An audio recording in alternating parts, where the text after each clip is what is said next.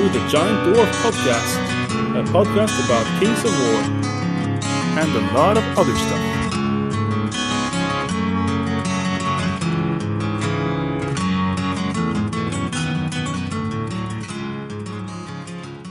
Alright, so that was the end of our special Reverse Order episode. What a great episode, actually. What a great episode.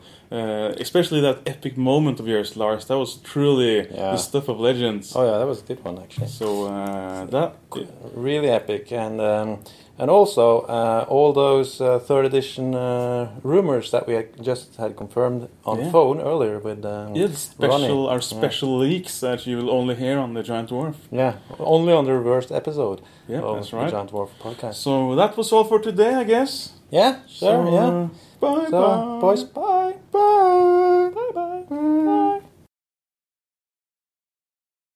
Okay, so we're just kidding. Yeah, well, maybe it didn't actually work with the reverse episode after all. I thought it would be a good idea, actually, but I guess not. I think people just got either frustrated or scared that they'd missed all that juicy info. Could be, yeah. And all that info as well. All that info that we've already talked about. Yeah, because I guess we realized that we made a lot of promises in the beginning of the reverse episode, which is actually the end of the reverse episode. Yeah. But we haven't actually done the rest of the episode yet, so we were afraid. We haven't? Well, well, if we have, you know... You're about to find out? Yeah, sure. You don't know. I mean, they don't know which... if we already made all these segments and then, you know, like string them together, or if we actually do it on the fly. Well, I guess I think it's pretty obvious we do it on the fly, I think. But that could be part of our... And also, by the end or start of this reverse episode, they will know that the end was just, you know, false promises, because I don't think there's any way we're going to have Ronnie Renton on the phone. That's true. That was a lie. That was false. False promise. I think a reverse episode would have been a good idea, but maybe we're not the ones to do it correctly. Maybe some other podcasts are better than us to do a reverse episode, actually. I also think that your epic moment was a false promise. At least game-related, because I think I have an epic game-related Dead Zone moment. That works. Works. Or it's already been posted on Twitter. So a few people may have seen it. Yeah, 2 or 3 people would have seen it. Okay, so we will scrap the idea of the reverse episode. We tried. We did like 2 minutes of trying. As promised, we tried, but you know, maybe Countercharge would do it, or some other. This is for people more professional, craftier than us. Yeah, we are just fans of podcasting. We're not actually podcasters, right? Is that like the Dan Carlin caveat? He's a fan of history. Like, I can say what I want, because we can say what we want, because we're a fan of Kings of War podcasting, or we are fans of Kings of War podcasting. That's right. So so let's start with the normal segments, shall we? So we start from the top. Yes, from the top, coming up. All right, great. So we are into the local news. Oh shit! What about the introduction? We will just start from that, and we'll play all that. So that's the introduction. All right, okay. You made this happen, Lars. Be proud. Right. Yeah, that was just wear it and be proud. Maybe do an introduction at the end, just to, you know, at least you can sandwich the whole episode into a reverse episode sort of framework. If you want to. If sure. The listener wants to. Let's try to. You can do that if you want to go full circle and just, you know, you've attempted both a beginning and the end of the reverse order episode. Yeah, that's fine. So what's up locally, Lars? Oh shit, locally. It's well, I guess summer's over. Yeah, you can say that. Yeah. Yeah. And, it's like 13 degrees today, so it's not really that bad, actually. No, it's pretty alright. A mild autumn so far. Yeah. A little bit of rain. It's been a lot of rain, and not today, but I mean in general, in the last few weeks. That's true. But that's local weather. That's local weather. Yeah. So I've had officially 1 month. Well, a little bit more now, but over 1 month in my new job. Huh? So guess I'm officially broken in the new gig. And I'm stuck in your old gig. Yeah. Christ. So, yeah. Struggling. And, whipping those kids around. Yeah, it's a struggle. Yeah. So you don't have a lot of hobby time maybe these days? No, not really. Well, nah, not painting hobby or anything, but I do. I had a little bit of time for computer games, but not much for that either. Yeah. I bought a lot of games on Steam, and I tried them out, and I refunded all of them. You did? Yeah, I just wanted to I was just sitting there one day. I was like, just want to try a lot of games and just see if they're good, because I want turn-based strategy games, sort of. And so I bought 5 or 6 different ones, and I tried them all, and they were all How long can you try them for before it's too late? I'm not quite sure, but it's quite a bit actually. I can't remember now, but it's a couple of hours, I think, and within a certain amount of days, I believe. Oh, so you can't play them more than X amount of hours? Yeah, I think that's one of the criteria, and also you can't have them for longer than a few days. Okay. So you can't after a year, even if you haven't played it, you can't refund it after a year. Okay. There are 2 ways to mess up on the on the refund. Okay. But then in the end, I ended up playing Blood Bowl 2 on the computer game, which was quite fun actually. Is that on? Is it on your Mac or? Yeah, on. It's probably on. Do you think it's on PC and Mac? Yeah, it's on both. Yeah. I've never played that on computer, but you have given me a pretty good recommendation, so I'm tempted to try it. I mean, I'm always bashing Games Workshop, and they deserve it. But Blood Bowl is it's one of those games that's so wacky and crazy that it's a good game. But is it even better because it's on the computer? Do you think, or would you like to play it with miniatures? Well, I never played it with miniatures actually. I think I played it once when I was 16 or something. Someone showed it to me, but apart from that, I never played it. But it's cool. It's on the computer. You still roll dice. Okay. And you can see the dice scores. All the dice scores that are hidden. They are sort of on the bottom of the screen, like in the Baldur's Gate. Baldur's Gate games. You can if you want to see them, you can check them. Yeah. So the dice rolls are most of the dice rolls are hidden, but you can see them on the bottom of the screen, so you can check. What did I fail at? Oh no, I rolled a 1. That's why. That's funny. So I've never played a Blood Bowl. I've never really had any interest. But as a computer game, I would be willing to check it out. Yeah, that's the thing. I think I have the same feeling. I've never been too interested in sports games in that sense. But I mean, if they're goofy enough, I guess it's fun. Yeah. So at least you have that. Yeah, that's cool. But for example, Dead Zone, I think that's goofy and fun as well. So I would rather play Dead Zone probably than Blood Bowl. Yeah. Maybe the exception is that in Blood Bowl you don't need, or in a sports game usually, in Dread Bowl for example, you don't need actual terrain. So it's easy to bring with you, I suppose. So if you want a board game kind of style miniature game, I guess Blood Bowl or Dread Bowl. I never played Dread Bowl at all. Not even I don't think there's a computer game either for Dread Bowl. But either of those would be I guess just as like a board game, really. Because it's just like a flat football pitch, really, with yard lines on it. 11 miniatures in Blood Bowl at least. So. That's true. Well, that's cool. That sounds like a quick and cool game to be playing. Yeah, it's quite fun. And I think there is multiplayer as well. You can play with friends or in leagues as well. So it's a decent, and it seems to be just ported from the tabletop game, which is how you should mimic a computer game of a miniature game. I think. Yeah, just make it just turn based and all that stuff with dice. Have you tried Mordheim, the game, computer game? Well, I think I watched either you play it or someone else play it. Maybe at Jens's house? Yeah, probably. Yeah, that must be where I seen it being played. Yeah, that's like turn-based, and yeah, it's pretty cool. That's pretty decent as well. Yeah. What they would need would be I think dice rolling in the bottom of the screen to complete the feeling. Because you don't need to actually roll the dice on the screen, but you just see the mechanics on the bottom of the screen. It's quite cool, I think. That is true. Yeah. Because then you understand what's actually going on. You know, it's not just fail or succeed. You actually see, okay, I needed 11, or I rolled 10 with 2d6 or whatever. Yeah. That's cool.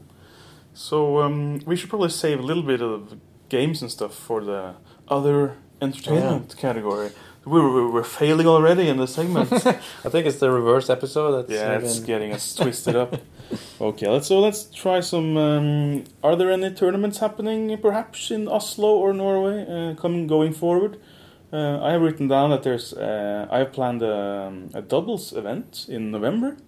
Yeah. So November 16th, 3rd edition doubles in Oslo. That will be the first 3rd edition event in Oslo. Yeah, that's right.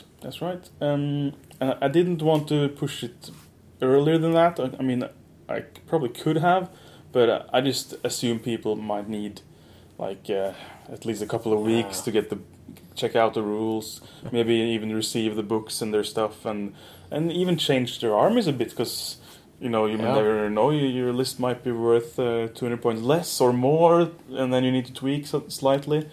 Yeah, and hopefully get some test games under their belt so they can actually have some data to... That's true. Although I am assuming that the doubles will be the test event for many of the people. Yeah, it's a double, so I guess it doesn't matter that much. No, I'm thinking fun games and, pair up, and it won't go on any ranking or anything, and just... I'm thinking it's a perfect opportunity to message. Okay, sorry about that. Perfect opportunity to because you're 4 people around the same table. So if any of the new rules come up or there are any questions, then 4 people will kind of resolve it at the same time. So I think new knowledge will kind of spread around the room much more quickly than at a singles event. Yeah, unless that will spawn misinformation. That could happen. I guess that's fine. It's not that huge different, I don't think. I mean, the core rules are, I think, are quite similar. So yeah, sure. At least from the impression I have so far. Yeah, I'm sure it will only be small things. That's November 16th, 3rd edition doubles. I have a Facebook event for it, and I also made the bold move of making people sign up on the forum. All right, and you, I guess that's global news. It's news, but I did it kind of that mini episode where I kind of spoke about it, and that was published on Giant Dwarf, so it's already kind of been an episode about it. Oh yeah, that little tiny one. Yeah, the tiny one. In Norwegian, was it? No, it was in English. Okay. Yeah, I think. Well, I hope so. I can't remember actually. I mean, you probably just skipped it. No, I did listen to it, but I thought it was Norwegian, but maybe I'm mistaken. Or actually, did you post a YouTube video as well, or something? Well, I was also on the Worldwide podcast with Brian Tucker. He did a quick interview with me about the forum, so that was like some minutes there about the forum, and then I did the Giant Dwarf about the forum. The YouTube video was about something else. Okay, it was something, because that was in Norwegian, probably. Yes, that's right. Okay, so that's the one I remember. Yeah, I did a YouTube video about the Bergen trip. Oh yeah. Reign of Kings tournament. Yeah. Okay, yeah, that's so I just got him confused. Yeah. So anyway, so far 0 have signed up. So apparently the forum move was not the greatest, but I know for a fact that many of them do have accounts, and I think they should have accounts regardless on the forum. So I'm just forcing people to register really and use the forum for more than because I was considering. Trying something other than Facebook anyway, so I was considering that. Have you ever seen that website that is very popular in Germany and France? It's called T3, I think, tabletoptournaments.com. It's this orange interface. where they post all the events and you can sign up. So you have to register, and you can like sign up and even pay through it. And when you register your tournament, you can write in an address, and it generates this picture from Google Maps, or it actually gives you a link to Google Maps, so you can see where it is. And it's actually it's old, but it's a very functional website. So I was thinking maybe we should use that. But then I'm like, if I'm going to kind of force everyone to register an account, what would be most functional for them? That page, like T3, which is only used for that one purpose, or the new Kings of War forum, which they can, actually use for other purposes or conversations and stuff. So because you need a user on that German page to actually see anything. Yeah, to actually sign up, sort of. So if either one would need people to join a new website. So I was thinking, hey, I'll try to push them towards the forum instead. Yeah. But I mean, it's a quite a way off, and I know for a fact a couple of people who have made teams already. So teams are being made, and people are thinking about it. But I also think some people will actually wait until they see the new rules and the new armies before actually I'm gonna play this army, because you want to kind of you don't want to sign up now and say I'm gonna play Basilea, and then you're not 100% sure if your armies will work and all that, although they probably will, but it's just this lag, and the whole system is kind of lagging now, the edition change. I mean, so that's only to be expected. I feel the same myself, sort of I've gotten quite lax with Kings of War, because I know, do I want to play second edition games now, or do I just want to wait? So it's a bit, I don't know, it's a weird feeling. It is weird. I almost feel like they were too early with the announcement. Yeah, maybe I should have, what they call, savored it a little bit. Well, savoring it would be being early, I think, and then kind of, teasing it for a long time. But, but holding it back, hold it back a bit. Although I guess they get, by leaking it early, by announcing it early that it's a new edition, they probably have, let's say, because was that the start of July, wasn't it? Or end of June? I mean, it was like in that start of July, I think it was. So you have start of August, September, October. You have almost 4 months then from that announcement to the actual release. That's a really long time. But I assume that the actual printing of everything maybe is the last 2 months or something like that. Maybe even the last month. So that means they have at least 2 months to actually get feedback, so they can start leaking things slowly. They probably have this feeling that this list, this is the rules, this is how it's going to be. But let's say if they leak a couple of rules each week or month, and one of the rules just make people fly off the rails, rage quit, oh my god, we're going to lose 90% of the players. Then they'll just, scratch that.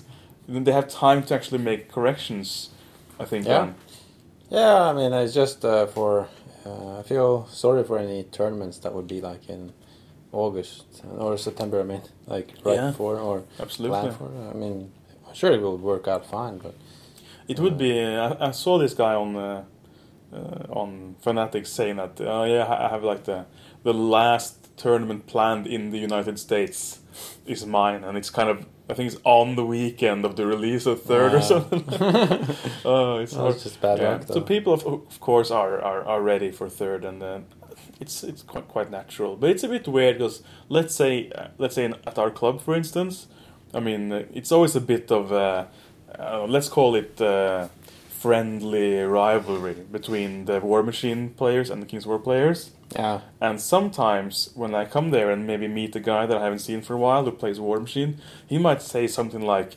I've been here a couple of days recently, and it looks pretty quiet over at the Kings of War area. And I'm well, when I'm here, it looks pretty quiet over at the War Machine area. And then we laugh kind of a little strained. Yeah, well, let's go each our way now. I think it's ups and downs in that... in the War Machine area as well. I mean, it was that period where I hadn't seen, was no one there for quite a bit. We thought we brought people to play Kings of War at the club, and they were like, well, you have all this space for just Kings of War, and we're like, no, there are actually War Machine players here as well. They're actually more than us. You just don't see them. And that might have been around edition change in War Machine as well. It might be. So, but now I think it might really impact that. Like, I mean, some of the War Machine players feel that we are rarely there already, but now we'll be even more rarely there, at least in those final weeks until release. But it doesn't matter. It's fine. So I do have a gaming day planned in Oslo also, like start of October, I think it was. Just one of those gaming Sundays, I think it was. Yeah. No tournament format, just one of those monthly dates we set. Like we try to gather people, and then I'm actually considering using. There is no, because third won't be out then. No, but just somehow. Yeah, 2.5 kind of. Because Jürgen and the guys from Bergen, they've started kind of gathering all the rules into this document. They called it all the leaks. All the leaks, or, yeah. Well, it's not leaks. Really.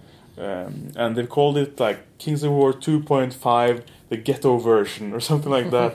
So they just want to mash everything in there. Like when it comes out, just put it in the document, because they also are not.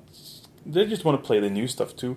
So they're gonna play starting like now. They're gonna play with the new charge rule.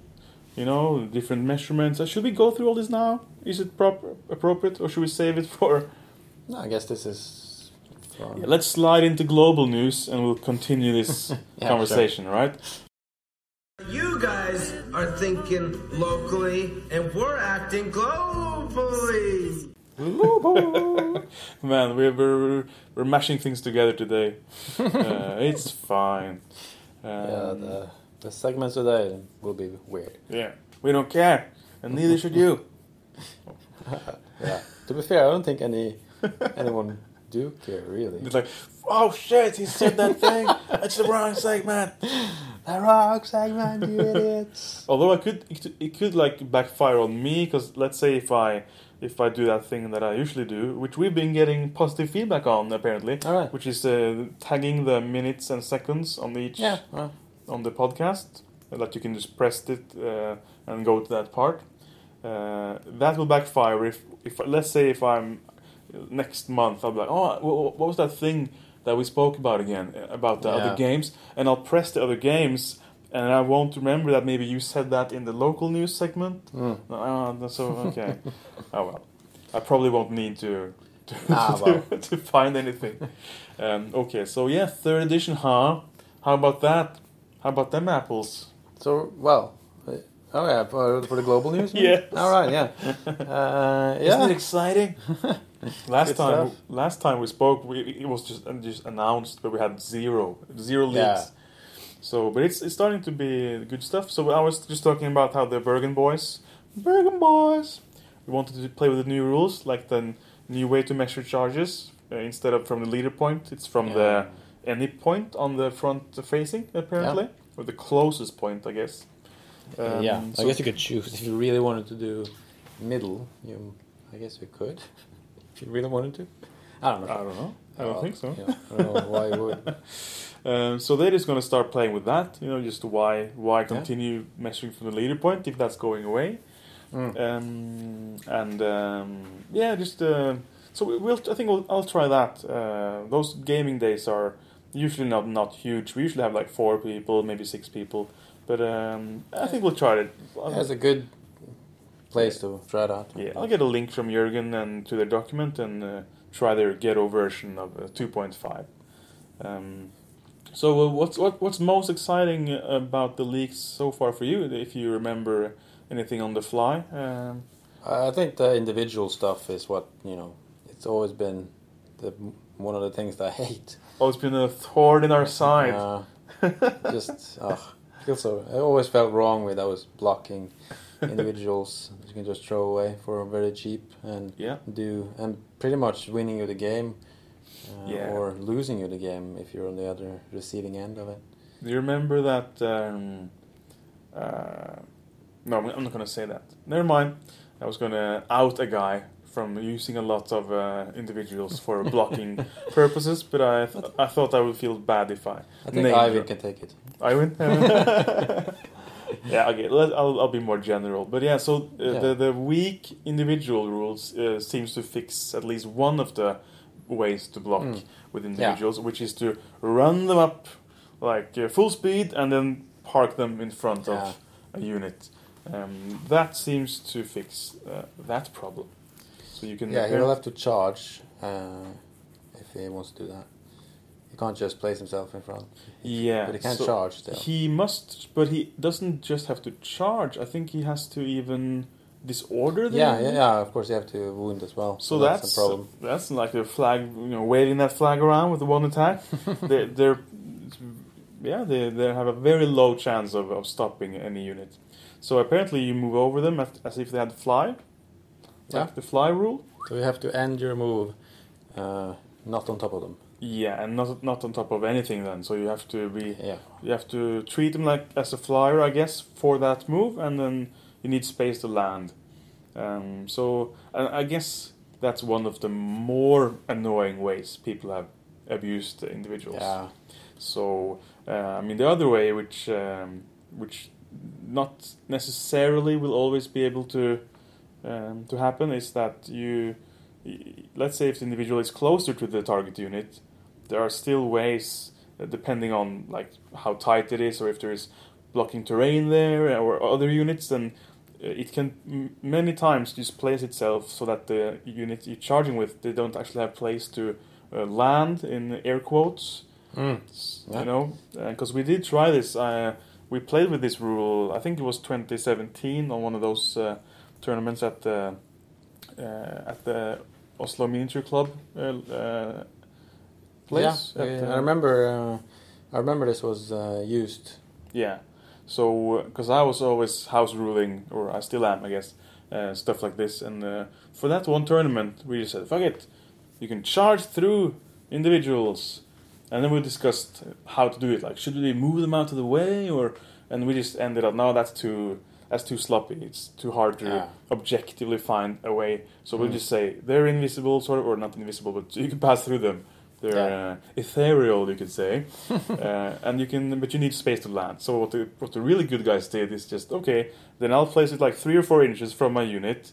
Use another unit or some terrain, or 2 individuals or 3 individuals, and they together will form a screen that's like 4 inches from the unit that you actually want to charge. And then you won't have space to land, and you'll be forced to charge that individual anyway. And then, but if you kill it, then you can overrun, of course, but you'll need like a 4+ in most cases on the dice. Yeah, I was kind of hoping that they would also do, if you somehow have to charge one of these weak individuals, you would automatically overrun 6 inch. Oh yeah, or okay, yeah, I see what you mean. Or that they just die automatically or something. Oh yeah, that would be better. Well, so that's what you meant when you sent me a message yesterday, I think, and you said that you hope there are like additional rules for it or something. Yeah, I was kind of thinking, like, I hope there's like something that was kind of make it even harder so to block with them. Yeah, so if the weak individual will just not be able to do that, sort of. Yeah. But I guess the risk of if you're trying to block someone with this, there's always, you now have, before you could save it, you could just put it in front of a unit more than 6 inch away.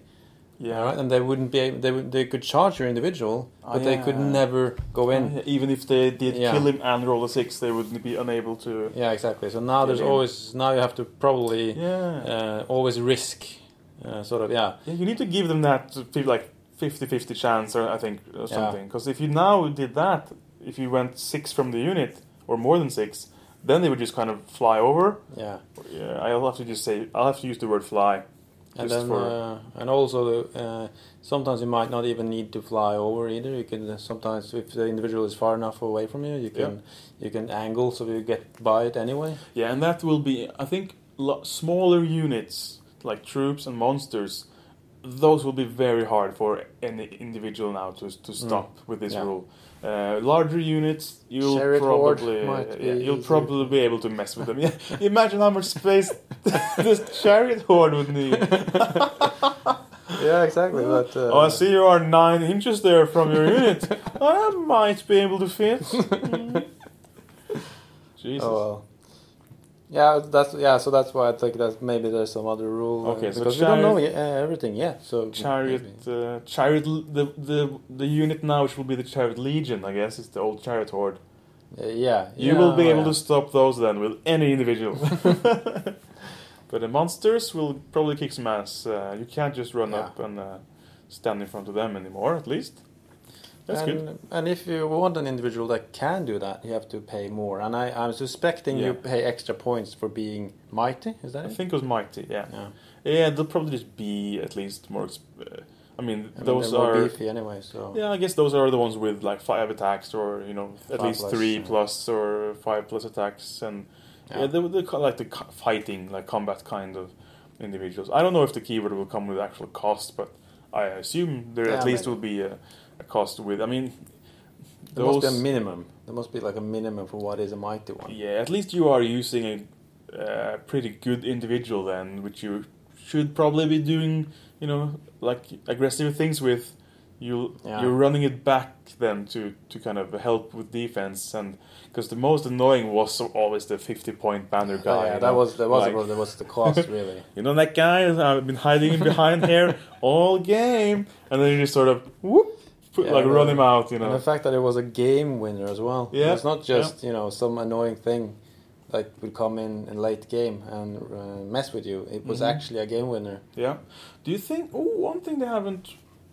Either they haven't said, or I haven't listened well enough. Is it only charging over, or do you think you can move over them?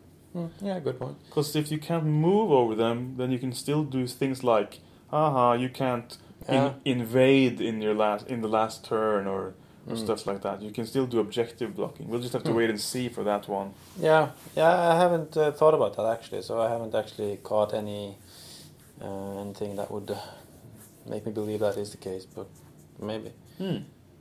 Other cool things off the top of your head from the leaks? The chariots in Empire of Dust.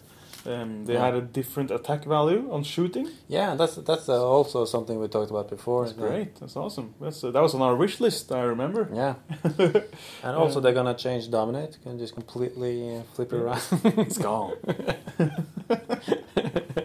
You have to be outside the Dominate to score. Like, stay out! The Bizarro Domino. Domino. That's cool that they will change that. They actually go for separate attack values for shooting. That's amazing. That is that would give them much more options as well for pointing and we don't know types. We don't know how much they're going to use it though. They might end up just using it on like chariots. Yeah, could be. But I remember we were hoping that they might use it also on like ogre shooters, that they have lesser shots than their standard 18 and stuff like that. So at least the fact that they've broken it out and are using it at least on one thing, that's a good sign. So that's exciting. What do you think about the charge change, the measurement change? Does it impact that at all for you? For my, if I ever play with dwarves, I guess it would be hugely impactful. But I mean it would certainly. Yeah. I remember being able to sit outside of your horde's charge range with anything, just with dwarves, yeah.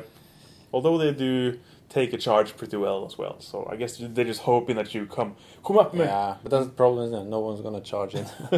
That's true.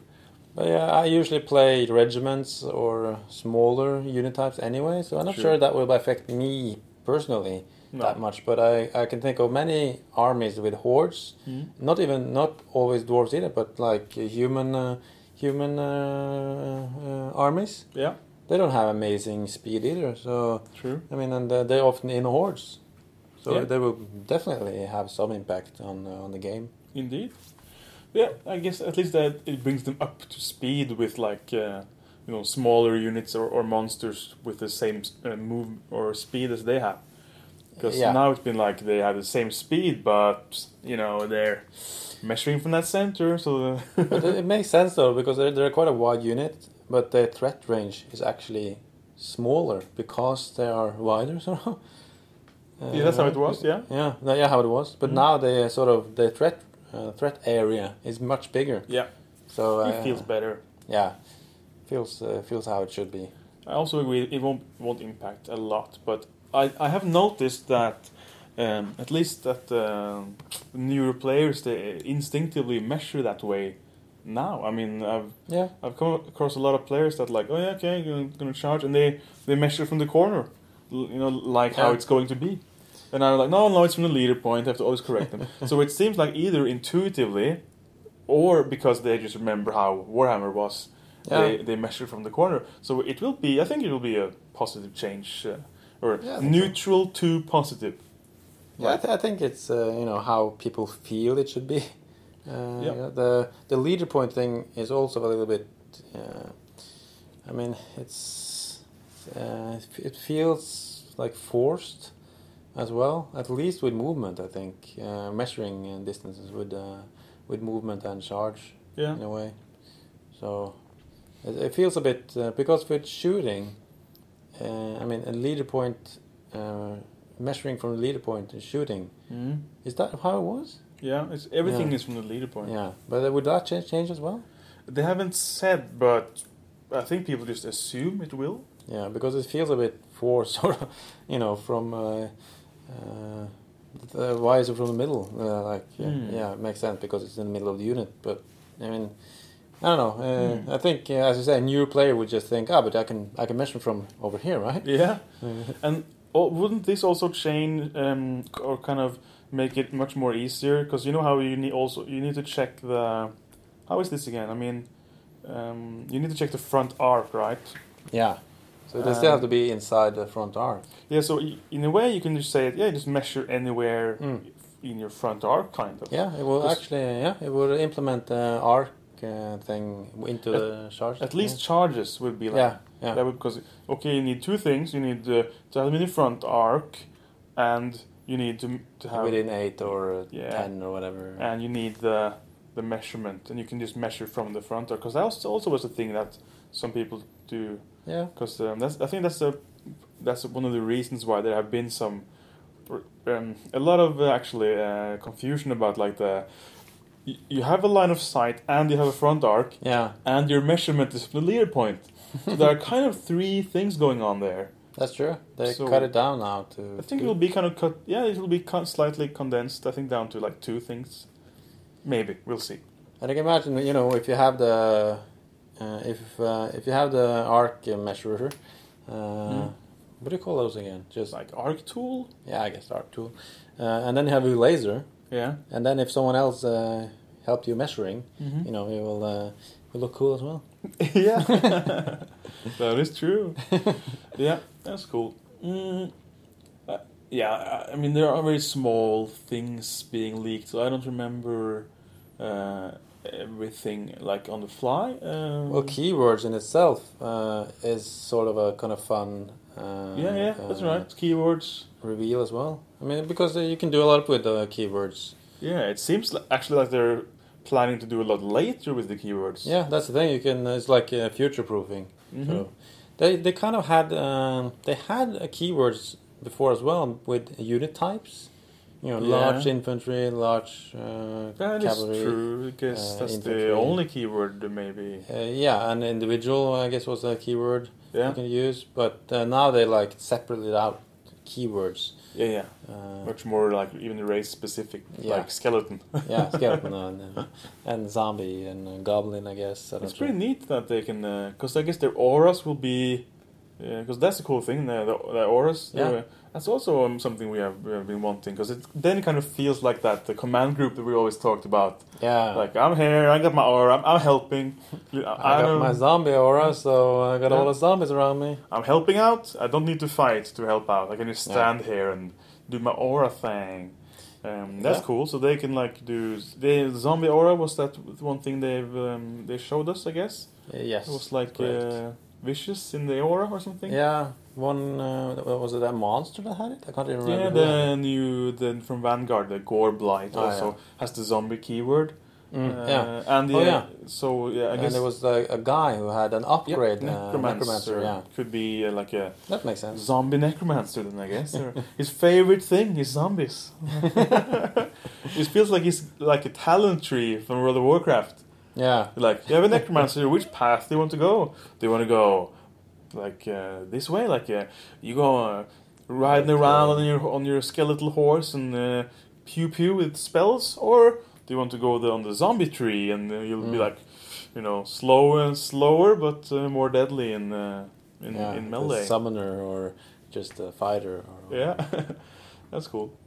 Yeah, so exciting times. I really like how they've been starting, or Kyle have been starting to post those videos like twice a week, starting this week apparently. We'll see tomorrow, but tomorrow orcs are supposed to come out. And he's very excited as well. Mm-hmm. He feels a bit like Crazy Rob or whatever he's called. Crazy Bobby. Bobby. Yeah. Kyle is great. He has that good energy, like very direct and positive energy. That's great for presenting stuff like that. Yeah, it's good. I think I said this before. I always feel when I watch those videos, I feel like it's on the same level as like a League of Legends champion spotlight. You remember those? Yeah, I remember those. Like this week on Champion Spotlight, we look at Nunu, and then they start like going through it. I get that feeling. Yeah, we're playing a interactive esport. Yeah, that's true. Yeah, it's a little bit like that. Except for I felt like the League of Legends showcase things, they were not very useful. I never found them to be, but Kyle is more useful than those. Yep, definitely. All right, cool. Yeah, I guess I don't have any more noted down for Third Ed. Well, I'm sure most people are up to date with all the. It seems like it, absolutely. Reveals. Yeah, and I'm excited about some stuff. Even 4-Foot Snake came out with an episode where they revealed a lot of this morning. Nice, so it's fresh for you. Yeah. Nice and fresh. Yeah, it's cool. And they managed one episode without any cock jokes, I believe. Or were there any in there that I just didn't notice? No, I couldn't hear any. No. Nice which one. Which is quite. Maybe unusual. it was probably because Jeff was on it. He kept them like, guys, that's true. Yeah. Take it easy. It's funny how much an American sticks out in sort of among Brits. It's just amazing. But yeah. Yeah, that was cool. That was good. Good stuff. I think it's a really everyone knows now that there are leaks like coming out, which is really great because it seems like everyone is always ready to spread them on. Like in the start, I felt it was kind of slow to spread, for instance, to the forum. But now it's on the forum instantly when someone posts on Facebook, so it's spreading throughout different media much quicker now. That's exciting. I have put in some orders, some pre-orders, both for myself and on behalf of some others in the Oslo area, actually, to Tabletop Battle, that provider. I just sent them a list. So I'm getting the units and books and stuff. Yeah, I'm getting most people are buying just the Gamers Bundle, which is then the hardback book and spell cards, item cards, scenario pack, some stuff like that. I'm also getting the 2-player set, actually, the Shadows of the North, just to get the softback, because I need that softback, and the digital book, I think, is in there for some reason. Oh, how does that work? Just a key or something? Yeah, something like that. And also some miniatures for, not like an entire army box, but some things from both the Northern Alliance and from the Night Stalkers. I'm surprised the digital one is already like. Doesn't it usually come after for some reason? Or it usually does, but you have to buy the 2-player starter box though to get it. That's true. Yeah, they haven't released it on the side. They'll probably wait for a while with that. Yeah. Well, I guess that's fine. I just feel like they could have just as well just given the digital book out straight away. I think, but because not all people are gonna buy the book in physical form. Because usually, At least with Kings of War has such easy rules. You know, it's enough that just 2 people among 10 like buy them. Well, at least it has been that way. But do you think maybe that might change now with I more hope interactions and new spells, items, and you know, the keywords? I mean, it's going to be much more. So it might not be enough. I mean, like more people need a book. Yeah. Yeah, I think you might actually need to sometimes. Like, oh, wait a minute, let me check that in my army or in my rules. We'll see. But many people actually we know just purchased the digital one in the past. Like maybe half of the Oslo guys bought the physical copy, and then the other half just waited for the digital one and just assumed they would learn what they needed. Or just borrow the book. I mean, they usually play at our club anyway, and there's always a book there. So I think actually Ivan told me on the train home from Bergen that he has never checked the rule book for anything. No, I guess he's only learned through games. Yeah, I haven't really either. Not for years, really. No, but you did at some point. Yeah, right? that's true. Yeah. You never did. Yeah. But when we started out, we were sort of playing, and we were the only some of the few, you know. Yeah. Yeah, of course we had. Yeah, we didn't have anyone to teach us. I guess. Yeah, so we had to consult the book. Yeah. Consult the book. Consult it. All right. Well, yeah, I'm looking forward to it. 3rd edition is going to be cool. We still have a while to go. It's many more weeks of waiting. But we're gonna play some Dead Zone on Friday. At least that's the plan. Yes. Well, I don't know if we actually will play. What did we agree on this actually? Well, we'll have a game. I think before Vido gets there. Yeah, because you can. We have time. You can be at around 4. Was that what we? Yeah. Plan. Yeah, sure. Yeah, then we can definitely get a game. So we are also symptomatic of the whole waiting for 3rd ed. Let's meet on Friday and play some Dead Zone. And Vido never played it before, so maybe he get a game as well, or maybe play something else. I don't know. Yeah, that's see. Exciting. We'll see. But yeah, I'm excited for the Orcs preview tomorrow. Yeah, I hope it's going to be a Goblin preview as well. Yeah. But you know what I want to buy? I'm not sure. This is just something I have made up in my mind, possibly. Yeah. But the Goblin plane boys from Vanguard. Yeah, the Wingit. Yeah, will they be in the Kings of War? Because I was very close to buying one of those today, but then I realized, hang on a minute, are they even in the game? But I think Dan said he said yes, that it will be in the game. Oh, okay. Maybe all right. I didn't know the name, so maybe I missed it. Yeah, you did. Wingit or Wingit. It's a git, isn't it? Isn't it called Big Git and those gits. Yeah. So it's a wing git or wing it. Goblin in a plane. Right. Yeah, he will apparently be in the game. All right, cool. I think goblins are probably the one army who least need a preview because they'll just get all the cool shit. We all know they're gonna get I guess so. They're gonna get the new goblins with the great weapons. They're gonna get the goblin in the fucking airplane and the Moapop launcher. From everything from Vanguard is just gonna pour on into roll into King's War. Yeah, I'm gonna at least buy those planes. I'm gonna start goblins, man. It looks hilarious with those new things. Yeah, at least the planes I'm gonna do and just paint them up and try to just get them into my existing army and then maybe try out some of the other new models as well in time. Yeah. You might not need to self-nerf yourself away from trombones and stuff anymore because they're probably gonna get properly balanced and become worse or more expensive and all that stuff. So. And I always wanted like a flyer in the Goblin list as well. It's kind of what I need to just have that little bit of extra edge. Did you hear that? Didn't Dan say on the cast?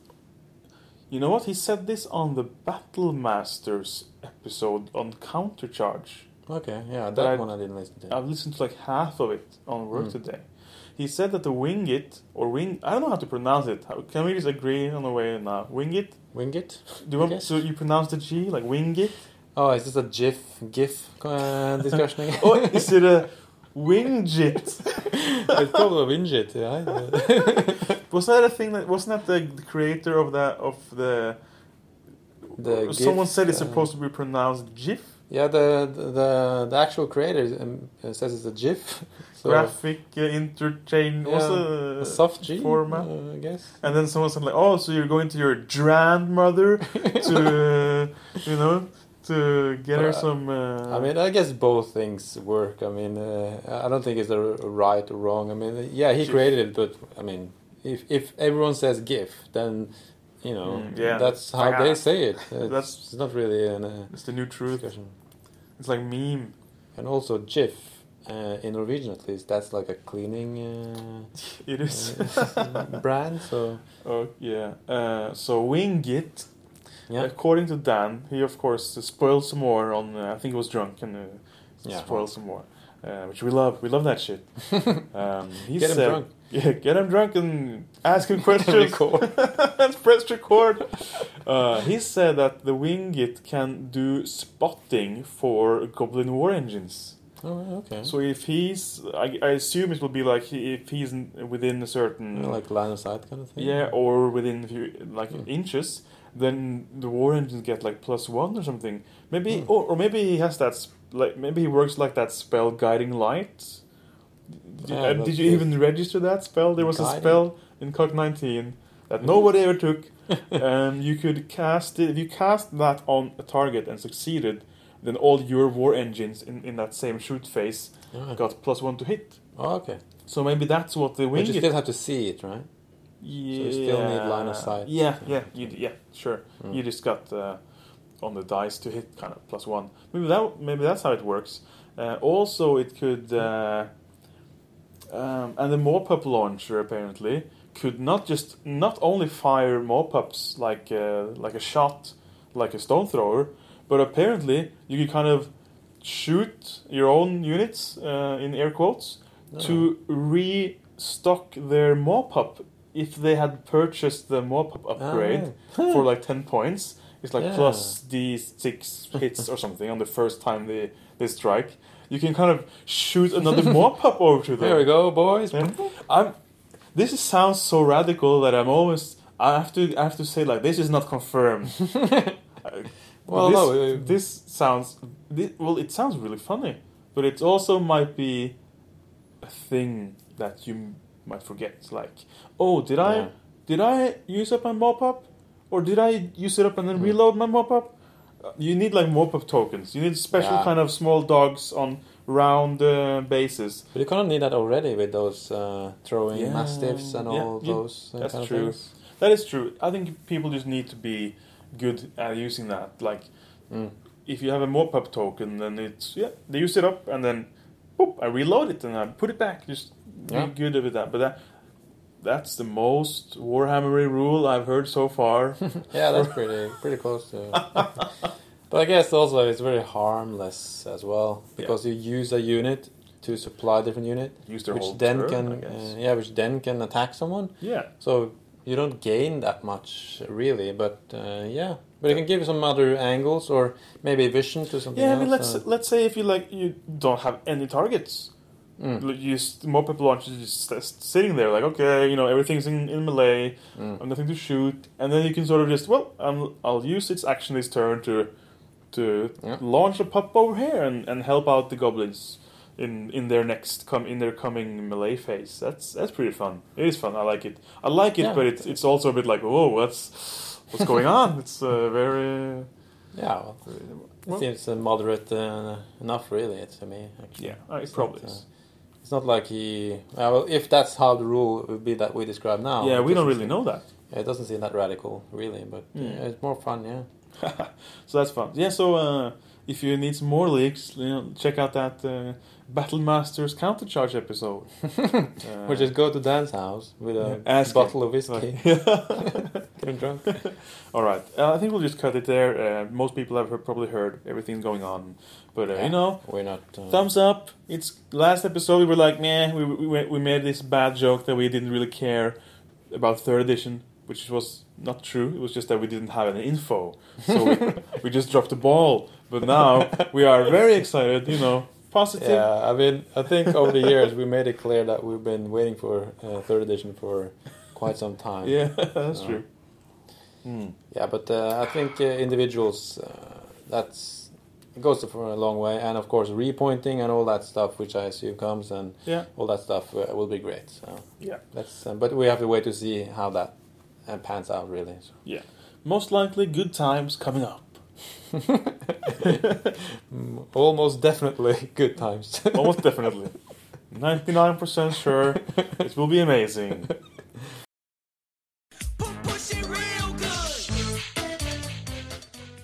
Marzipan, how about that other entertainment?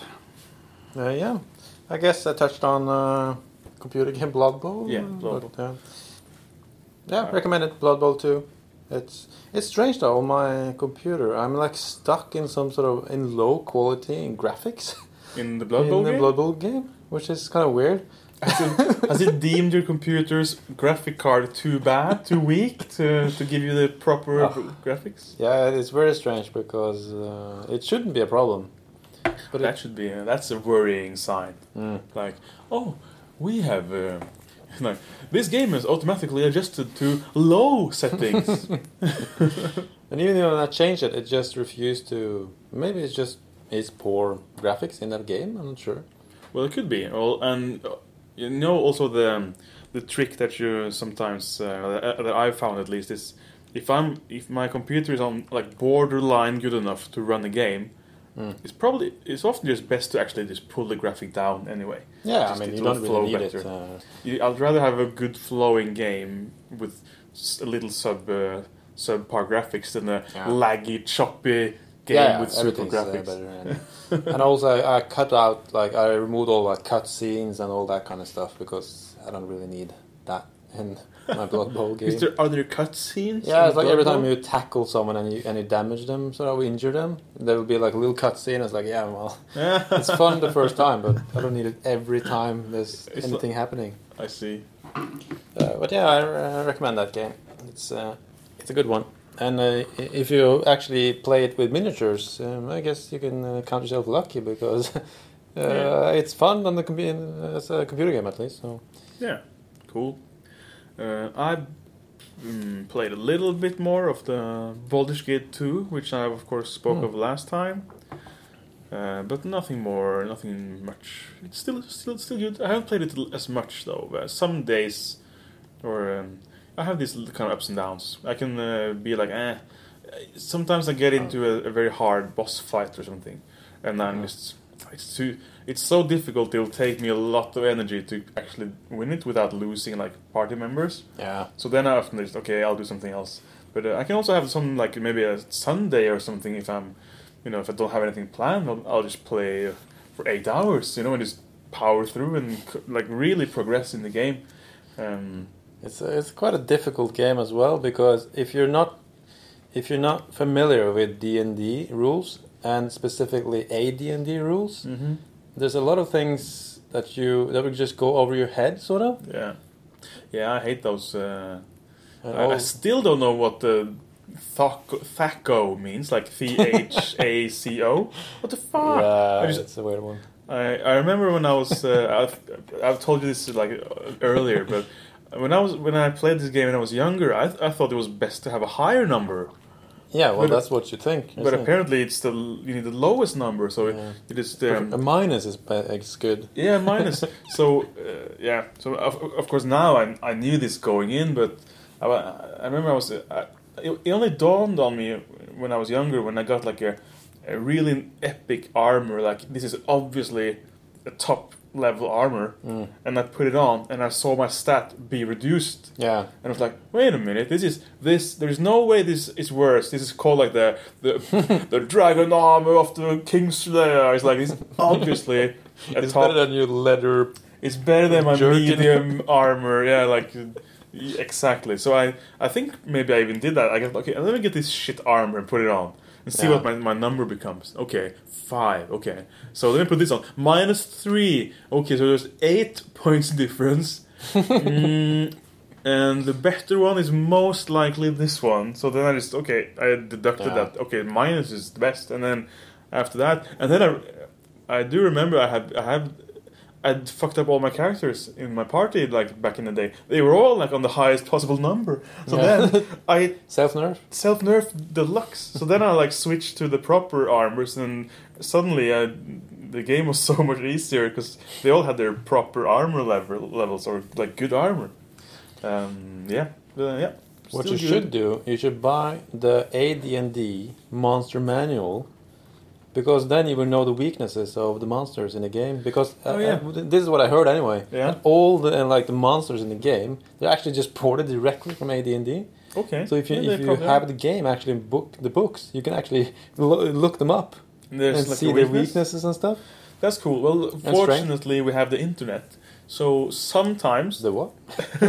Sometimes the fight is actually so hard that I had to do that. Like Baldur's Gate 2 Umber Hulk fight or weakness, and Google that. And like, they're that's so easy. You just use this and that spell. And I was like, what? Okay, I'll try that. Load back, choose different spells on my wizard, do a sleep or a rest, and then like go in and like just fireball the shit out of those Umber Hulks because they were just confusing all my people and casting like hold and confuse and. And that was just, all they needed was a good old fireball or 3 to the face. But isn't that the first thing you cast anyway? So well, fireball. It's a area of effect. It's really damaging for my own. And also, unless you like specifically go in and check, you never know how big it is. It's just how large was it again? Yeah, exactly. So I started reducing fireballs. I usually using those large, like I've encountered like 20 sewer noblars or whatever they're called. Kobolds, is it? Kobolds is one. Like, oh Jesus Christ, fireball, when they're all dead. Like, yes. Yeah, that's a classic way to deal with them. But on the bigger monsters, I usually am used to them actually needing a bit more. A bit sharper, a bit more finesse spells. But now, oh really? The fireball is one of them. And some are more logical. Like when I came down, suddenly I faced a lot of mummies and undead vampires. And oh my god, fucking... not vampires, they're different, but they were mummies. Like, they were obviously old and dry. So I thought, wait a minute, fire should work pretty well. So I did like this spell I never used, like fire breath or something, like a ray of fire. Just level one spell. The symbol is like 2 hands. It's like a Hadouken basically with fire.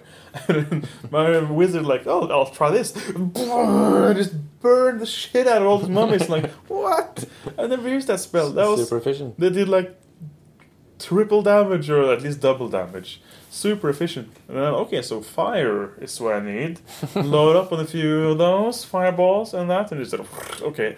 They're toast. So it's all the internet is cheating though. You should. Yeah, but I think it would be people would look more have more respect for you if you actually had a physical book.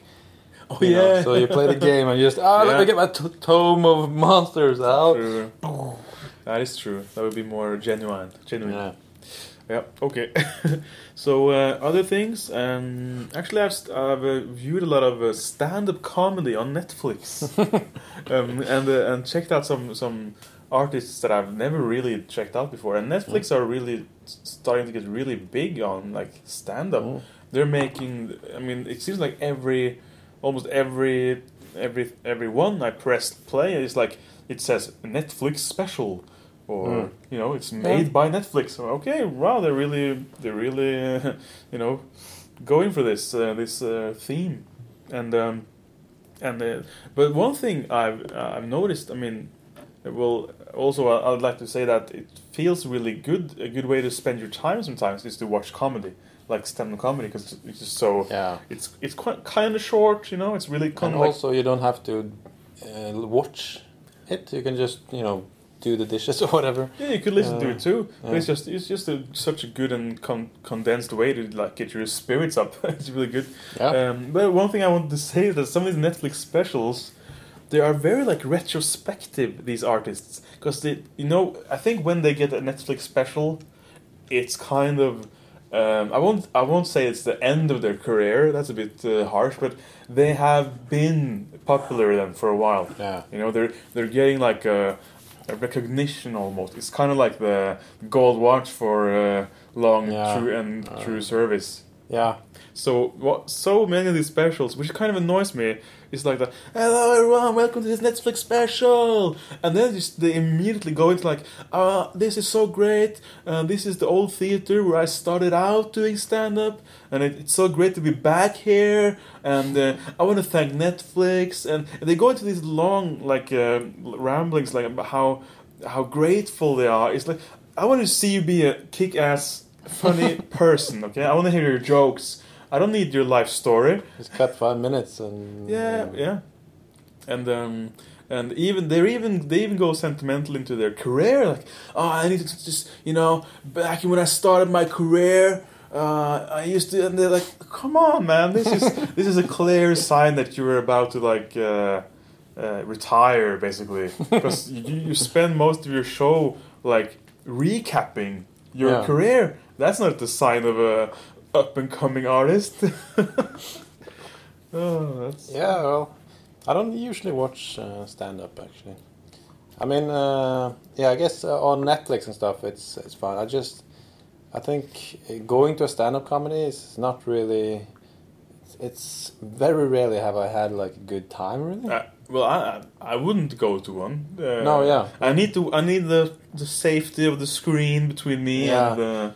I guess I just get annoyed by everyone else. And, with a few exceptions. I've been to a couple of good ones, but I mean, how many I've been to actually? Maybe 10. Ooh, have you noticed that all kinds of comedy and theater are more fun when you're there than if you watch it on like a TV later? Have you had that experience? I mean, people around me laugh more at least. Well, maybe that's I feel like people just go there's like, so I'm at a stand-up comedy, so I have to laugh now, right? But that's kind of what I was going for. It seems like a psychological effect that you just you kind of get invested in the success of the show, even either like subconsciously or consciously, I don't know. But it does seem that people are more inclined to laugh and basically think shit is hilarious when they're there, which makes me, feel the opposite. Because that will annoy me. Why are you laughing? Why are you laughing there?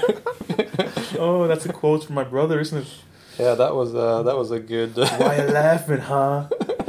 Yeah, some people just hate seeing other people have fun. That's true. Yeah, I guess I'm one of them.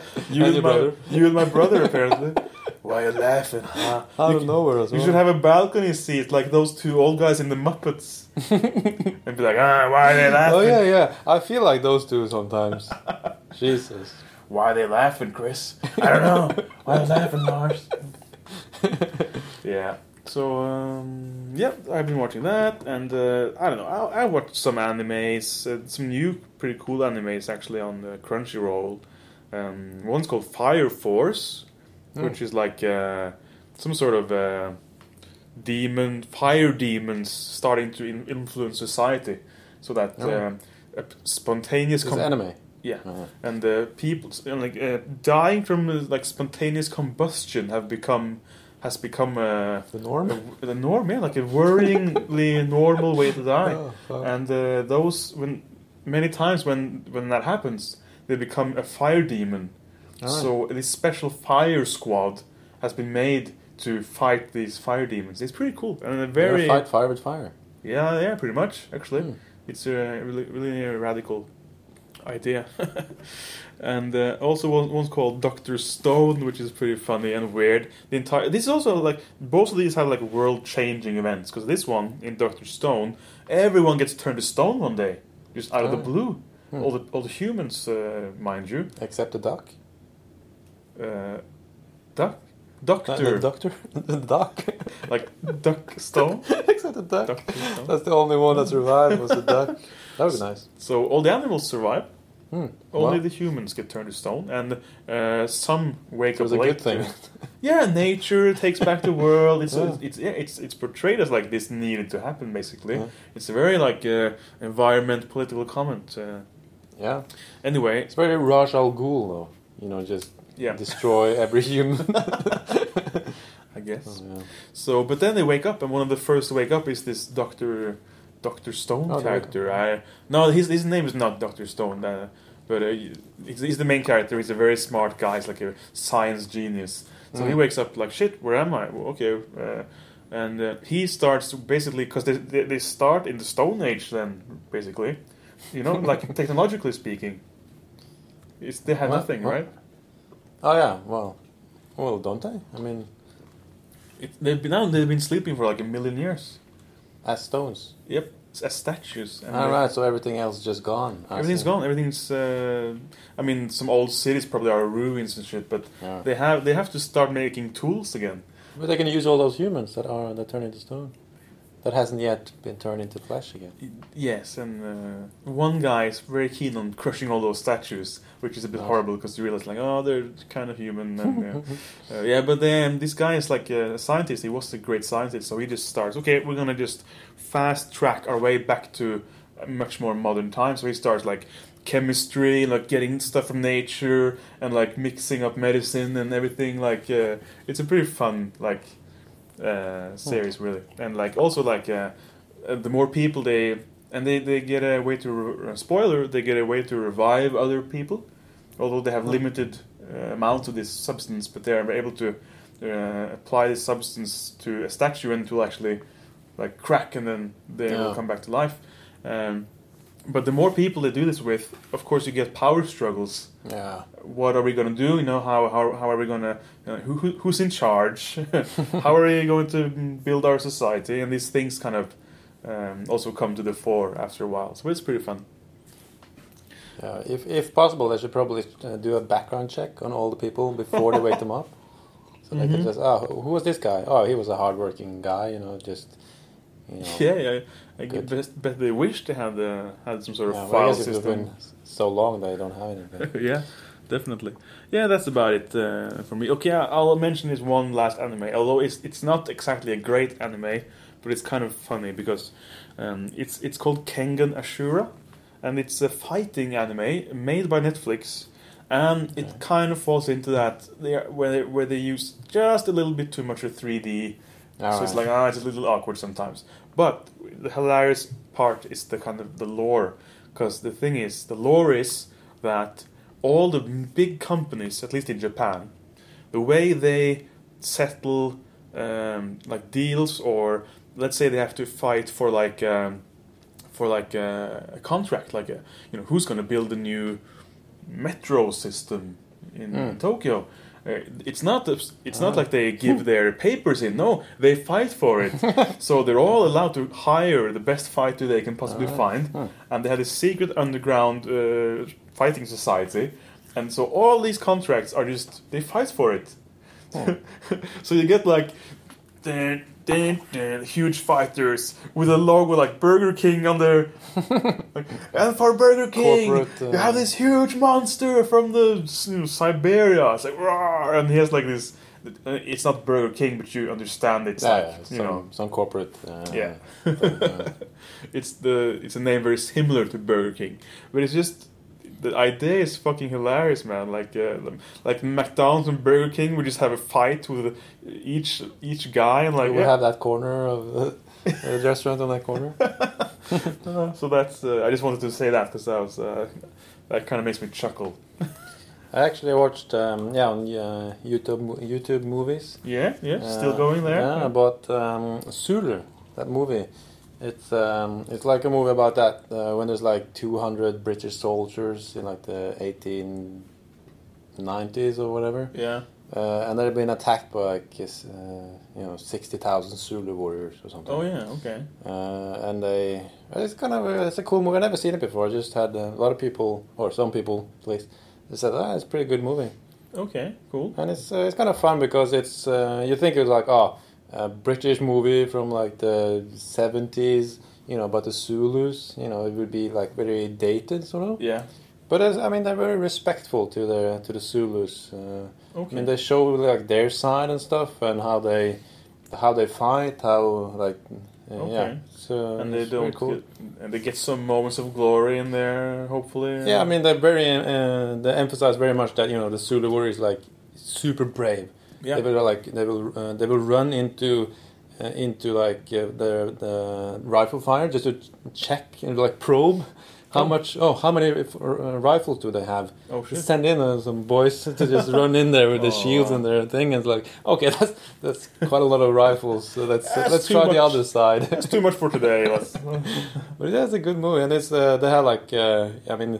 It's a bit you can feel it's an old movie, sure, but it has like two officers that have very very good actors, and they're like two opposites. Like one is like a aristocrat kind of officer, and the other one is sort of like I worked my way up kind of guy. Cool. So it's fun how they interplay as well. I'll make a note of that. I do rely on your recommendations for the YouTube movie catalog. Yeah, I'm afraid to dive into that catalog. Like, oh my god, there's all these mediocre movies. Oh, do you think they have Biodome in there? They most definitely have. Speaking of mediocre, Biodome. I mean, greatest movie ever. Fucking Biodome, man. I feel like Facebook are short on Biodome memes or like GIFs. Yeah, that's strange. Yeah, or GIFs if you want to pronounce it that way. They only have the jungle dance. Yeah, and they're missing so many.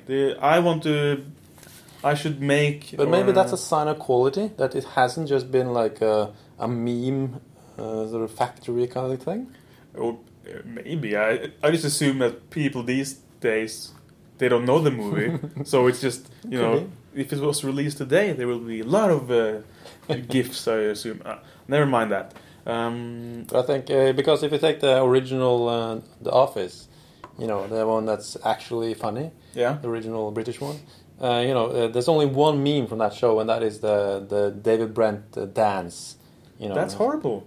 Yeah, but I think that's the sign of quality, because all Office memes that you'll see will be from that stupid American one. Yeah. So in my head, that's like a sign of quality. Oh, hey, we just moved your desk into the toilet. Yeah. Ha ha ha. Small practical joke. And it's like, and also in in the American version, it's like people change personality, like, and not even through like the whole season. It's like in an episode, they do like the opposite of what they would have done earlier in the episode. It's so poorly written. It's amazing. Wow. Oh man! And if you compare it with the original one, I mean, it's the original one has such a tight script. It's amazing. Like every joke has like several layers, or like some reference to some other thing, or maybe reference something in the future. It's just so good. You can watch the original one like 100 times and it's still a joke you missed. But, yeah. I prefer a flan. Bet you do. I actually finally watched the final. I finally watched the last Avengers movie. But I wasn't going to say it because I know you're a DC guy. Well, I don't even watch DC movies, superhero movies, because I mean, I'm just sick of superhero movies, to be honest. I watched Black Panther, the Marvel. I watched the Endgame, the last Avengers film, which is 3 hours long. It was crazy long. That's one of the reasons I can't stomach these. Do you know what the plot is in the Endgame, the last movie? No. It's basically a time machine movie. It's like Back to the Future. Nice. It's like we make a time machine and we go back in time, and then they encounter I don't want to spoil too much, but you know how all time movies end up with the same problem, that they are the ones who caused the thing in the first place. Yeah. So they make just a loop instantly. Yeah. Although they actually don't fall completely into that, so they dodged it somehow. But I was like, as I was watching, I was like, no, is this gonna be like one of those Mickey Mouse stories where like where the Mickey twist and is that Mickey and Goofy go back, and then oh no, we were the ones who did this thing. I mean, I read that shit when I was like 7, so this is an old storyline to me. Yeah, it's used to death, the old time travel thing. Yeah, although it was cool to they actually did wrap up. It's like that's it. And they wrapped up all the storylines mostly, and you know, some of them gave their lives and died an honorable death. No spoilers, I'm not gonna say who. And after that, I was like, oh, I have to rewatch like one of those early Avengers movies. So I actually watched Captain America, the first one, because that's so long since I've seen it. I was like, I did. But is the first Captain America actually in that universe still? Or has there been several Captain America movies? The one from 2011 is like the first Captain America Avengers movie in this storyline, at least. Yeah.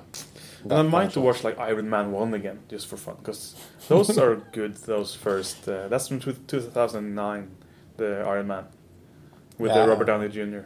I have some strict rules now for like TV series and movies. Yeah. Like if they go. Like for series, if there's more than 6 episodes in a season, I'm just not gonna watch it. So that's just that cuts out a lot of. That's cut out a lot of stuff. Shit. And movies like I don't know, 2 hours is maximum. I prefer like 1.5 maybe, like 90 They don't minutes. make those anymore. No, well that's why I'm. That's why you're on YouTube. That's why I'm on YouTube. Browsing that catalog. Let's see. Sort by length. Boop. Scroll. Okay, get under that 90 and then start scrolling. Yeah, well, you can choose like sort by review or sort by length, and you'll go with length. Man, fuck those reviews. Will make up my own mind. Yeah, that's I don't read reviews either, or if I do, I don't really, I won't not watch a movie because a review told me not to. I believe you. I watched Chernobyl, the series. That's 6 episodes. Yeah. Perfect for you. Yeah, it was the perfect series for me. I just loved it. It was good. Yeah, it was Wasn't good, even right? 6, maybe it was 5, I can't remember. Okay, maybe 5. 5 or 6. Yeah, But definitely not more than 6. No, though. it was very great. Yeah, it was good, right? Yeah. Was it? But you can't. Can you honestly say that you felt good after watching some of those episodes? No, but I guess it was like a good balance. They sort of had some episodes were more difficult than others. Yeah. But I think the way they handled the last episode was really good. I think. Okay. Where it was just the setup for the whole thing was good, and well, I wouldn't say I felt good, but I felt like, man, it was a good. Yeah, I mean, it was good television. Yeah, and it was interesting. Yeah. Because I just recall, I think I watched like two episodes in a day, and after I just felt like.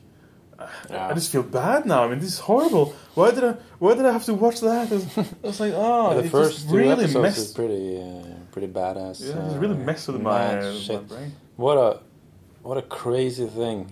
It's like you know that scene. I don't think this is a spoiler. You know that scene where it's snowing, air quotes, and there are children like that's the first episode, so I don't think it's counts as spoilers. So. Catching like snowflakes with their tongues, like snow, and you're like, that's not snow. Oh, and you just fucking radioactive. You just realize you're watching them, almost certainly signing their own death warrants, or it's like and apparently that really happened as well. Yeah, I have like no a bunch doubt. of people on that bridge. And those things are what made it so like gut wrenching. You're like, oh god, no, they don't realize. I mean, of course, how could they realize this was first exposure for a lot of people? I think to how radioactivity actually how it works. And that fireman who picks up that piece of what's this material? Just put it down, okay, and then that was like the actual core, like uranium rods or whatever. Yeah, it was graphite. Graphite around the core, or like something. It's been inside the fucking. Did you just touch that? No. Okay, yeah. So that was if you haven't watched it, it's a really good show. And I read I want to read criticism of the series. Okay, just to balance out your viewpoint. Yeah, I just wanted to see like how accurate is it, and I mean most of the criticism was like, yeah, but it wasn't just one scientist who did this; it was like 20 or something. Like, yeah, fine. I guess that's an okay cut. Isn't they it? even said that in the last episode. Yeah, I think so. Yeah, that when it ends, they kind of do like this, credits. Yeah, and in the credits, it's like they actually say that this person actually represents the whole team. Yeah. Like, so, come on, they already said that. Yeah, it was weird. If you watch the series, you would know that they actually said that. They forgot to mention that. No, they didn't. Yeah, cool. A lot of good quality TV.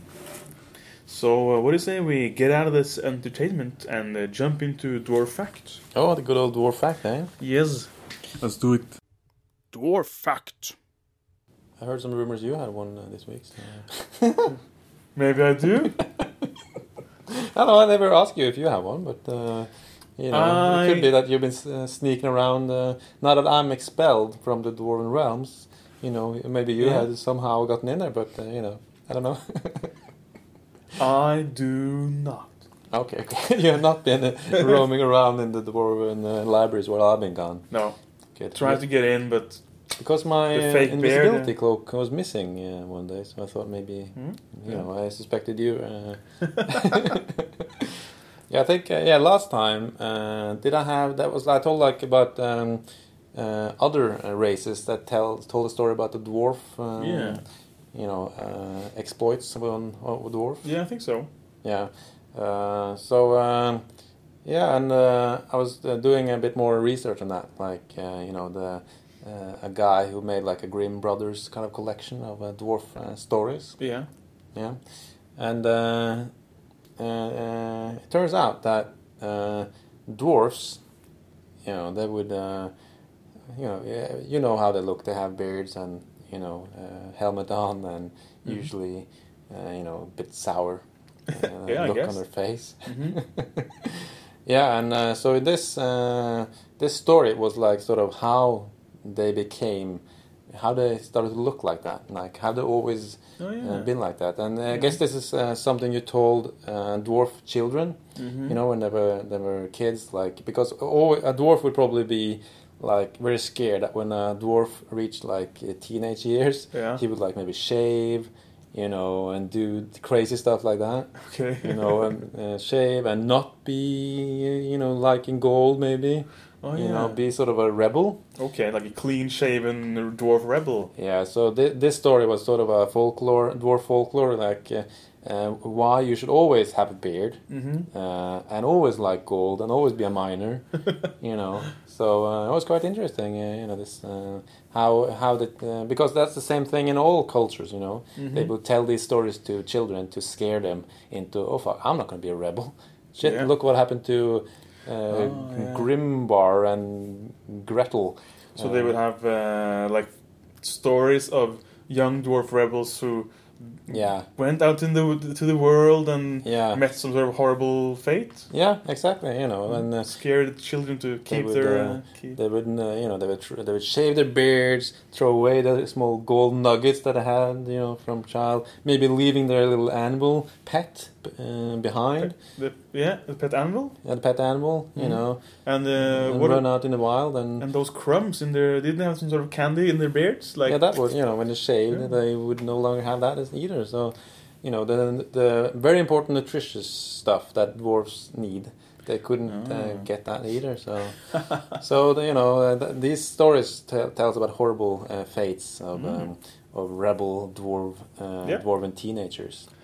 I suppose you weren't able to get a copy of any specific tales. You just know that the collection exists. I mean, I guess every listener will be able to sort of use their imagination. You know, it's very similar to our own world, I guess. Like, you know, fairy tales, they always like a cautionary tale of how not to act if you're going to be a successful dwarf. To keep the dwarf society on its rails, so to speak. Yeah. The rails down into the mines. Luckily, you know, dwarf rebels are quite unusual. Mm-hmm. So it's kind of maybe one every 1,000 years. So it's not a huge. They don't even have enough to start a punk rock band. Maybe if 4 dwarf rebels become really old, at least there'll be 1,000 years between them. But we need one more. We need a drummer. Come on, fucking drummer. Please, society. You know what's gonna happen? They're gonna end up with 3 guitarists. Yeah, of course. And they're looking for a fucking drummer on the bass. We need a young rebel to play the drums. And there is a new rebel, like that generation's rebel, but he doesn't like drums. Yeah, exactly. So he wants to play the solo guitar, so they end up with 4 guitarists. Yeah. How many? Well, this is not nothing to do with dwarves, but how many in the real world, in our world, how many bands do you think was formed and instantly deformed when they realized everyone just wanted to play guitar? Oh yeah, it's like if you're a drummer, you are like a healer in World of Warcraft. Everyone will want you in their team, on their squad.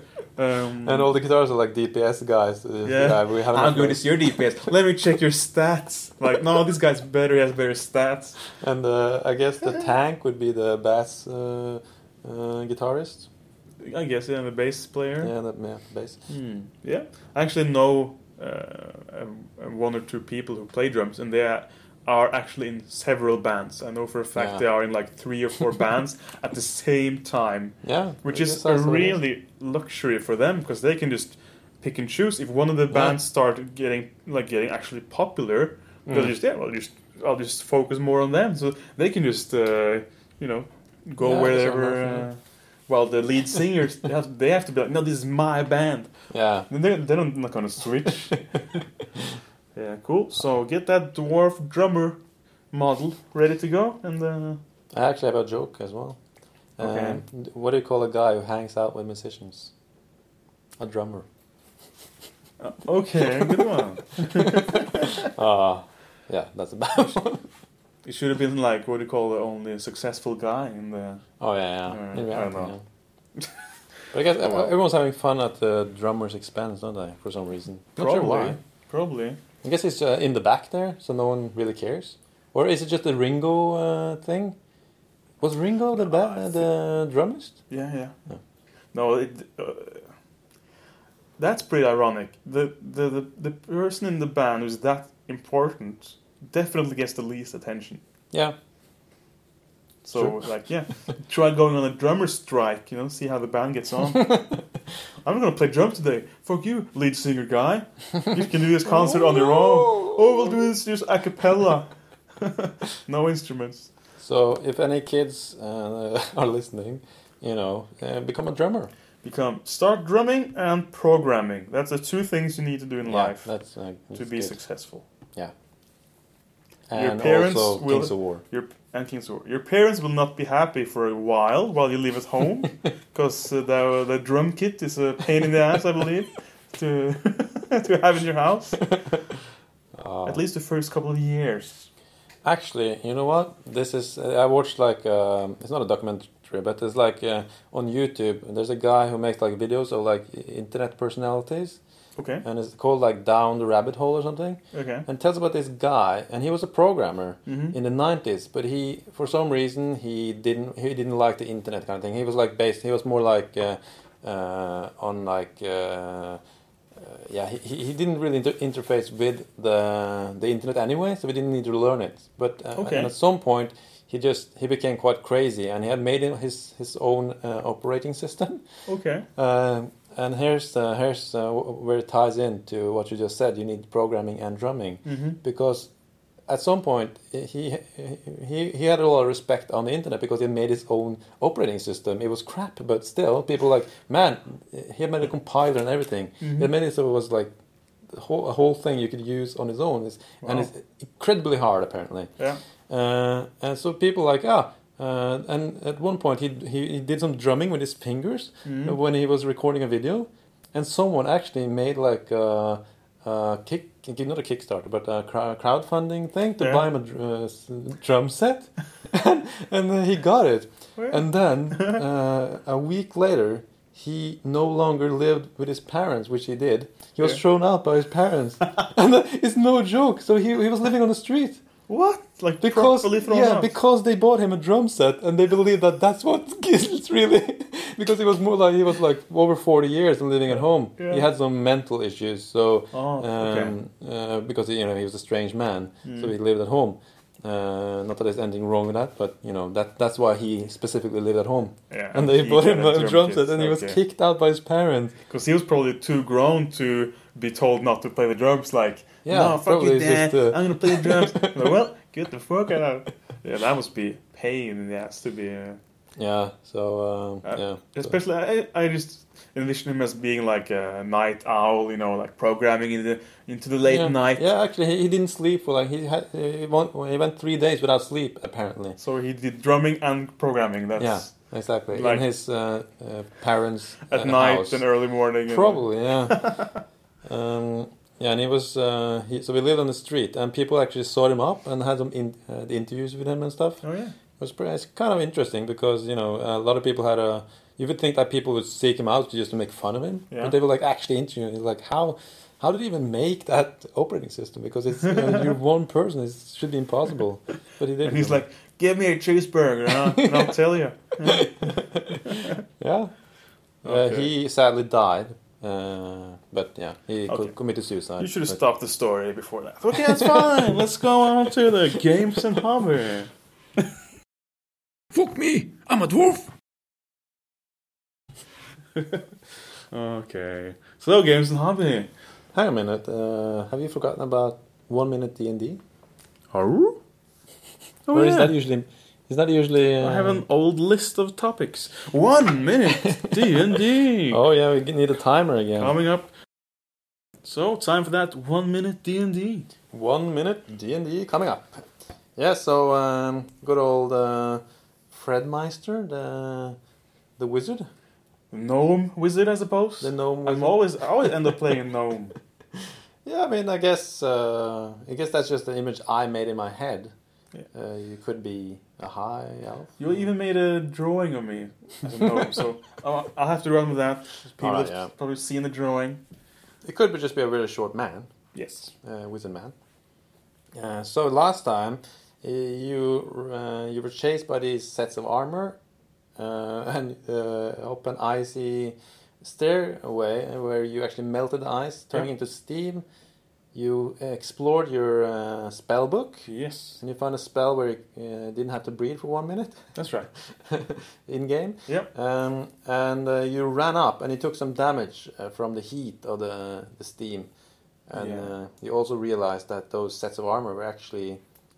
capable of climbing the stairs to a certain degree, and they were coming up, which made you consult your spellbook one more time to find some sort of cone of frost. Cone of cold, I think. Cone of cold. Yeah, that's a good name for it.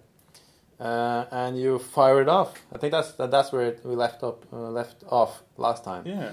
It had left your fingers, sort of, and it was very much a cliffhanger. Like a freeze frame when I do this dramatic gesture with my... I don't know, do I have a wand, I suppose, or something? Yeah, I suppose you have a wand, yeah. My wand is pointing towards these sets of armor, and some magical energy is forming, perhaps, at the tip of the wand. Yeah, and... and off you go. You cast the cone, and I think your hope was that there was like water in the air because of the steam, because it's water based. So I guess your hope was that it would freeze the air itself.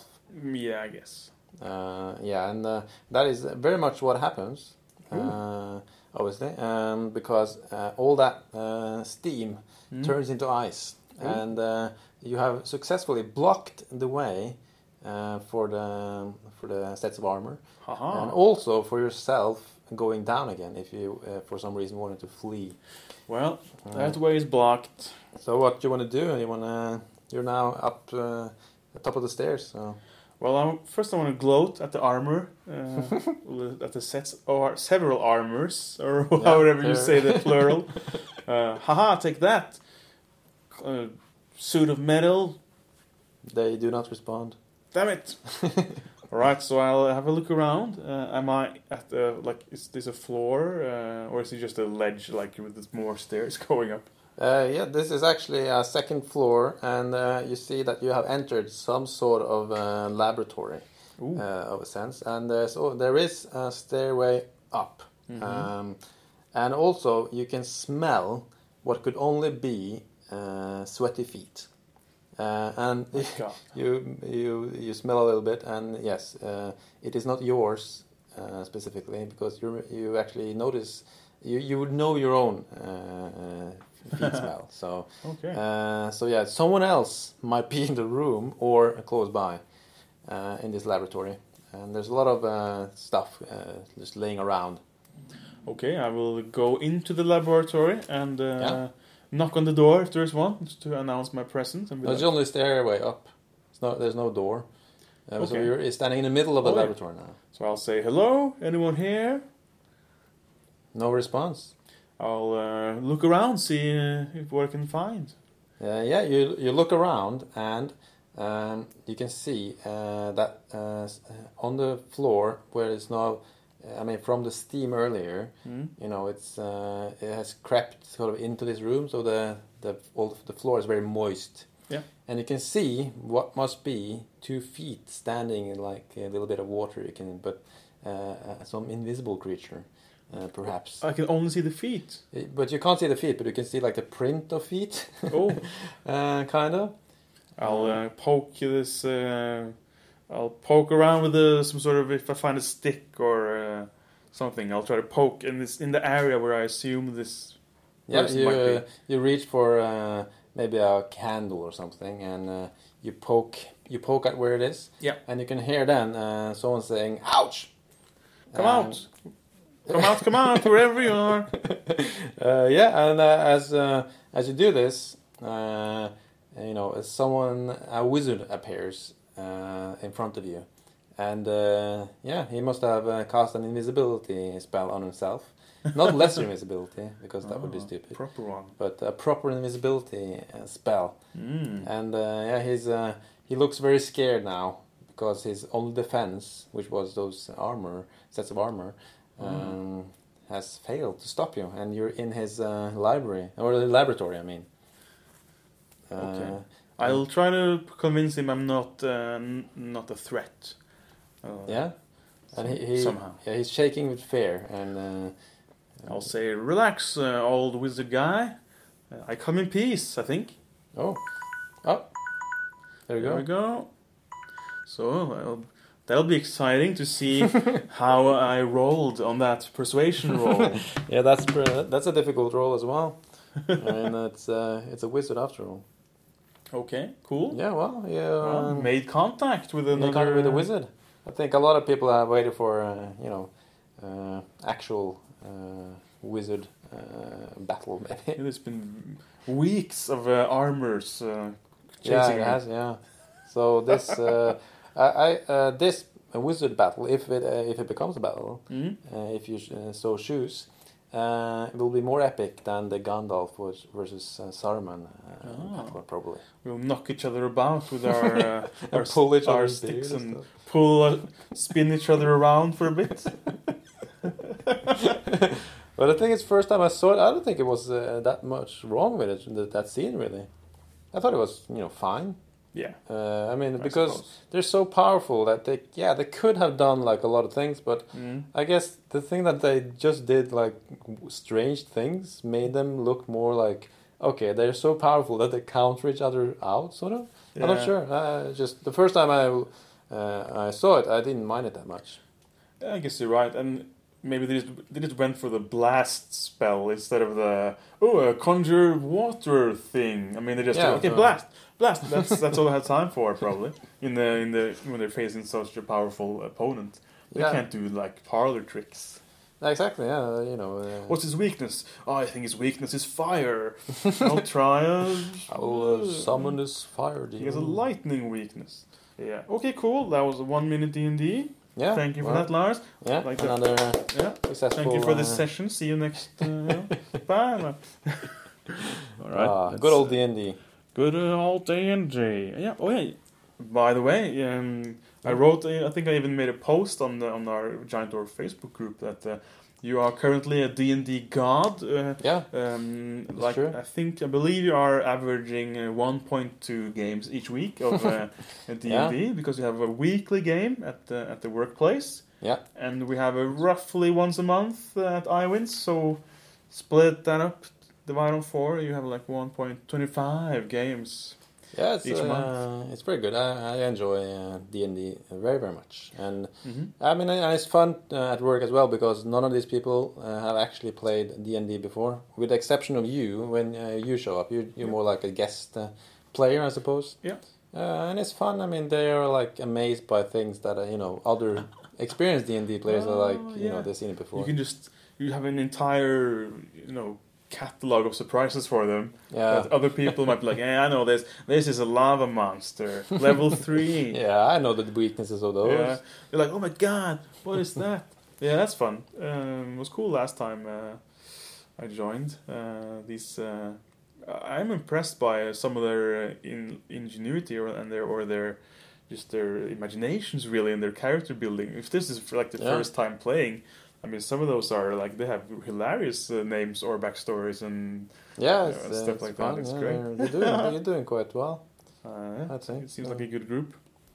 It is a good group, and these are not like just random people. Really, they are like nerds. They're handpicked, aren't you? They are very much handpicked. Yeah, and I have told people at work like, no, you will never play D&D with us. So stop asking. It's not.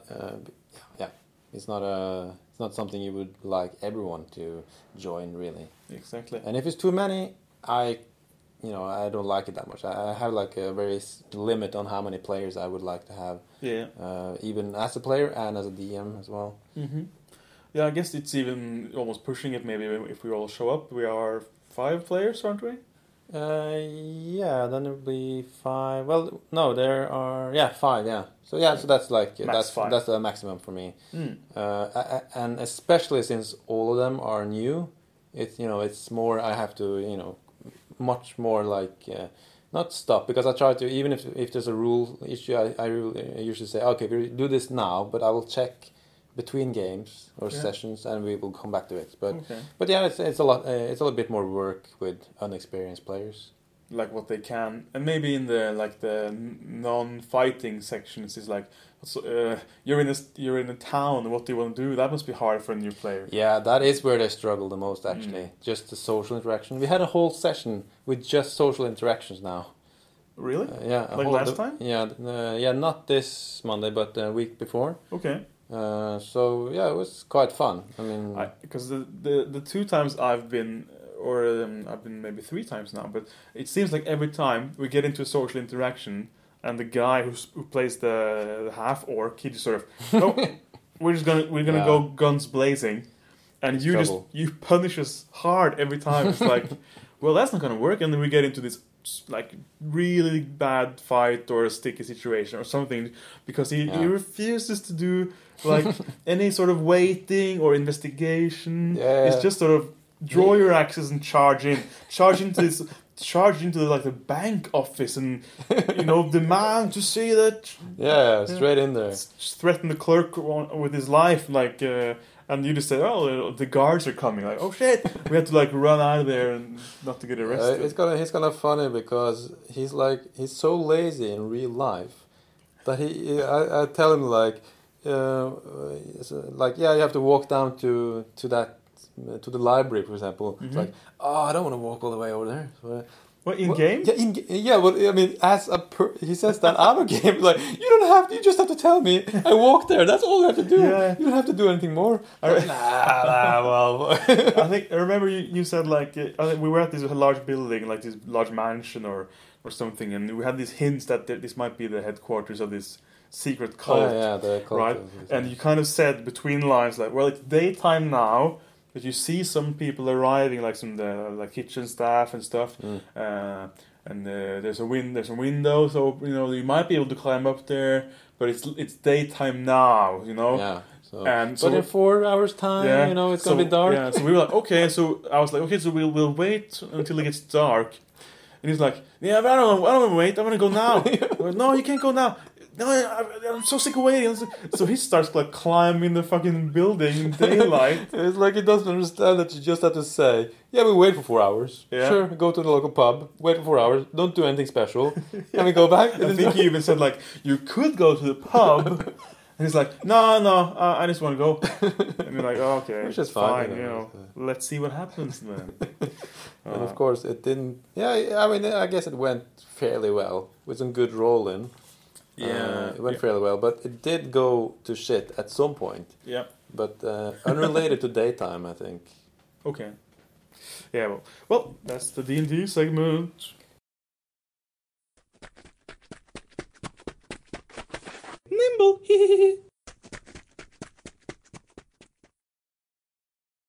So we are at the games and hobby.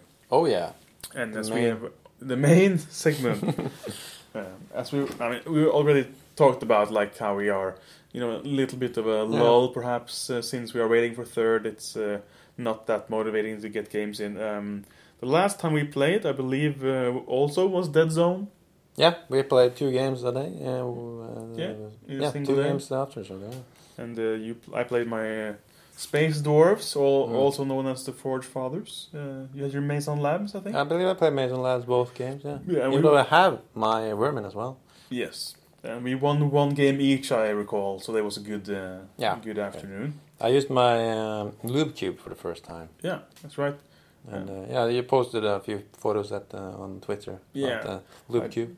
I just recall having to burn all my resources to take down that aberration, as it actually is. Yeah, that's true. It's an aberration because it looks so innocent, Oh, little cube looks like SpongeBob is walking down the street, and you check the stats. It's like the most brutal thing you've ever seen. It's like, what? Every time I was stupid enough to get close to it, it just sort of slashed up one of my figures. You shouldn't get into that. So then I started just unleashing on it on the range, and you got lucky the first game, I think. Yeah.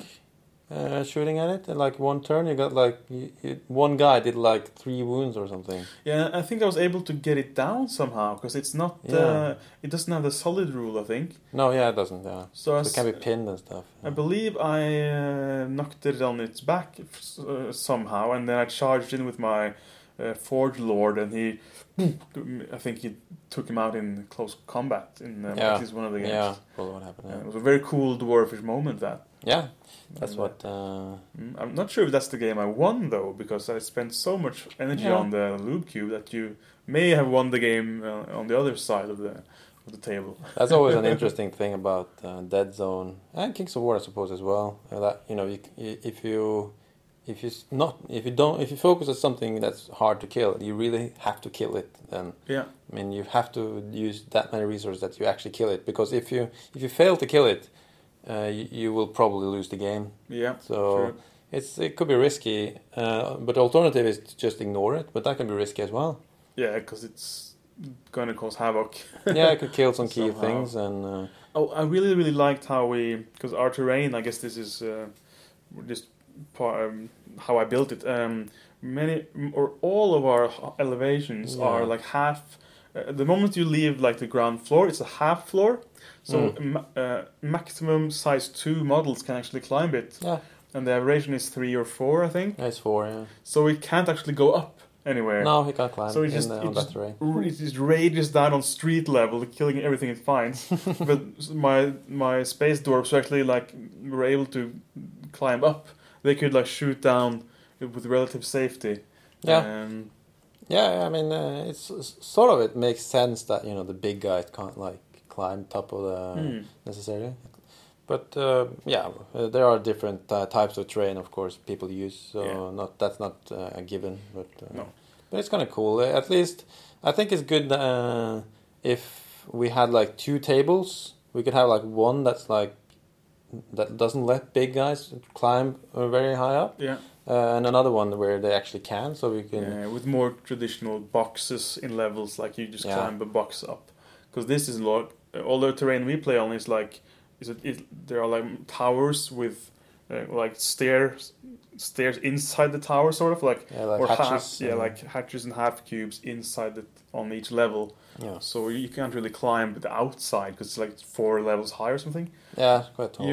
Those sprinting guys of yours can do it. I think if they stand already there and then move 3, I think they reach the top. Yeah, at least they can get with a move die as well. No, not when you climb. You have to. If they use the hatches, they can.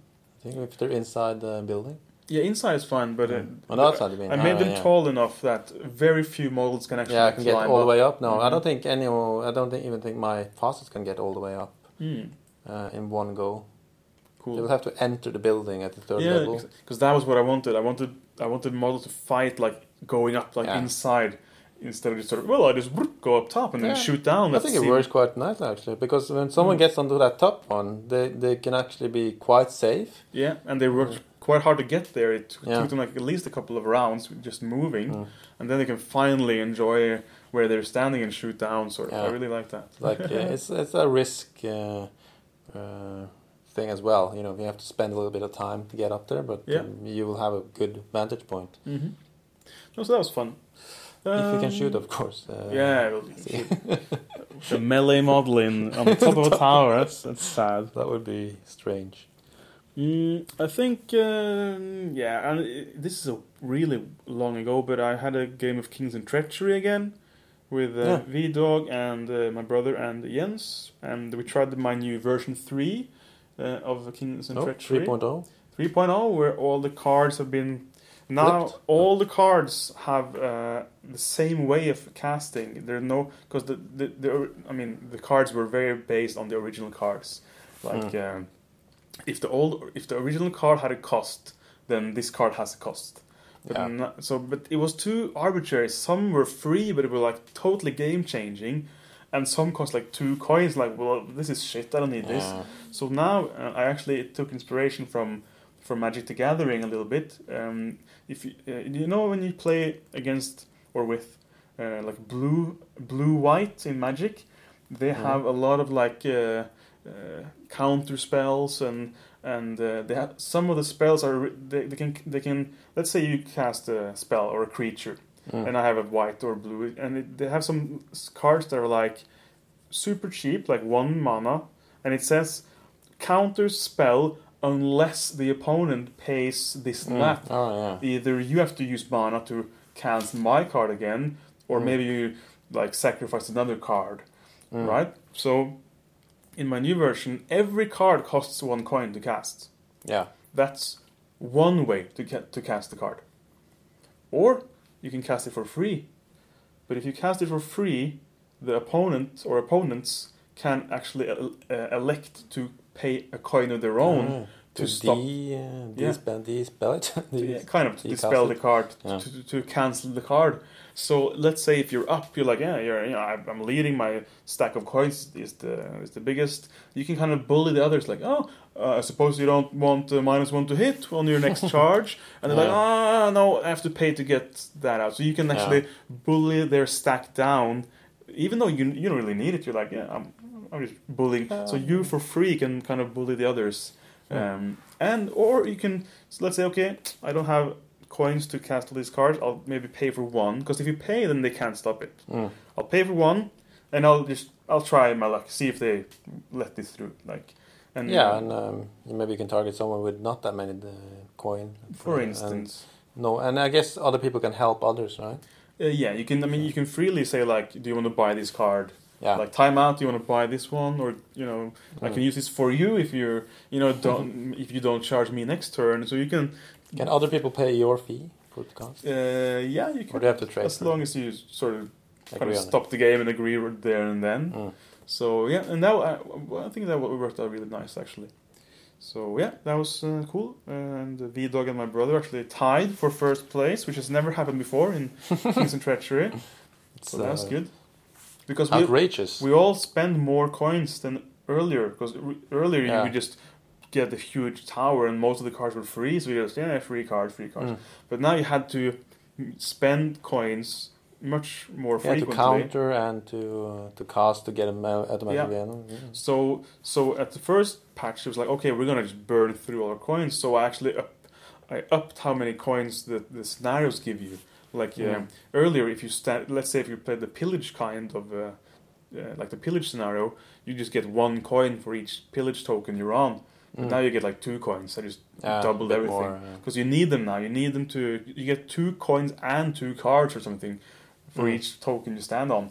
Because you just you need the coins to use your cards and bit of balancing. Yeah, so it was really good, and that I think and that was the start of August, I think. So so far. We haven't had an episode of Giant Dwarf in quite some time. Yeah, it's been a while. The most recent for me, of course, is I went to Bergen and played in the Reign of Kings team tournament with a lot of people. So I played the 5 games there. With my Kings of War. Kings of War, not Dead Zone. So I played 5 games with my undead. I was on a team with Jens and Björn, and so I mean I got a real good concentrated lump of Kings of War gaming, which was That's always good. And we got to see the Bergen guys again, which is always nice. And that's sort of a tradition now, isn't it? That it is. I think it's the 4th year. Train up and train down. Exactly. So it was a very good trip. We had a lot of rain, which is perfect for Bergen. That's how it's called Reign of Kings. Yes, exactly. And not rain as in the rain. It's a pun. Yes, it is a pun. And let's see. I won 3 games, and I lost 2. So I have a positive record for that. I was the best on my team. That's unusual. I know. And what was really funny is that we ended up with 6 teams, so we were 18 players. Yeah. So 6 teams and 5 rounds. That meant we could actually do a round robin, which means all the teams face all the other teams. So it was great. It was like, we're all gonna face each other. Very good. You can't dodge the best team, or it's like because at some point you're gonna face them. You're gonna take a beating from Iwin and Thomas. You're gonna smash you. You're gonna smash your face, no matter which team you are. But it was fun because we all got to see everyone, kind of. Yeah. And it was a 3-man team event, so there was this kind of pairing, little who's gonna face who, and there was this system like you all each put out 1 army and stuff like that. And in that, in those minutes, you kind of, even though you only end up playing one on the other team, but you kind of stand around and you interact with them all. So it feels like I got to see and exchange words with everyone at the tournament. It was a good format then. Yeah, it was great. It was great. So that was a great success. And that was my previous games. And now, my list is so good now. I dread it's going to get nerfed when 3rd comes out. My double burrowing worm. Oh yeah, those are pretty good. At least they don't fly. They don't. It's honest, kind of ground pounding kind of list. That's the only kind of worm you want. Yeah. So hobby wise, also I'm a bit. I just finished so much I had on my desk. It's been hard for me to restart like a painting project. It's a good feeling. For me, it can take years. Yeah, because it's a good feeling. Like, yes, I checked all these boxes. It's all finished. But it's also like, I wish I had a project I could just sit down and continue on. Because now I feel like I have to actually start a new project. You take the clippers out. You have to get like the spruce and all that kind of stuff. Exactly. But I did get my hands on some more. I think I'm going to make another regiment of Soul Reaver infantry. I got some of those Basilean Paladin foot guard.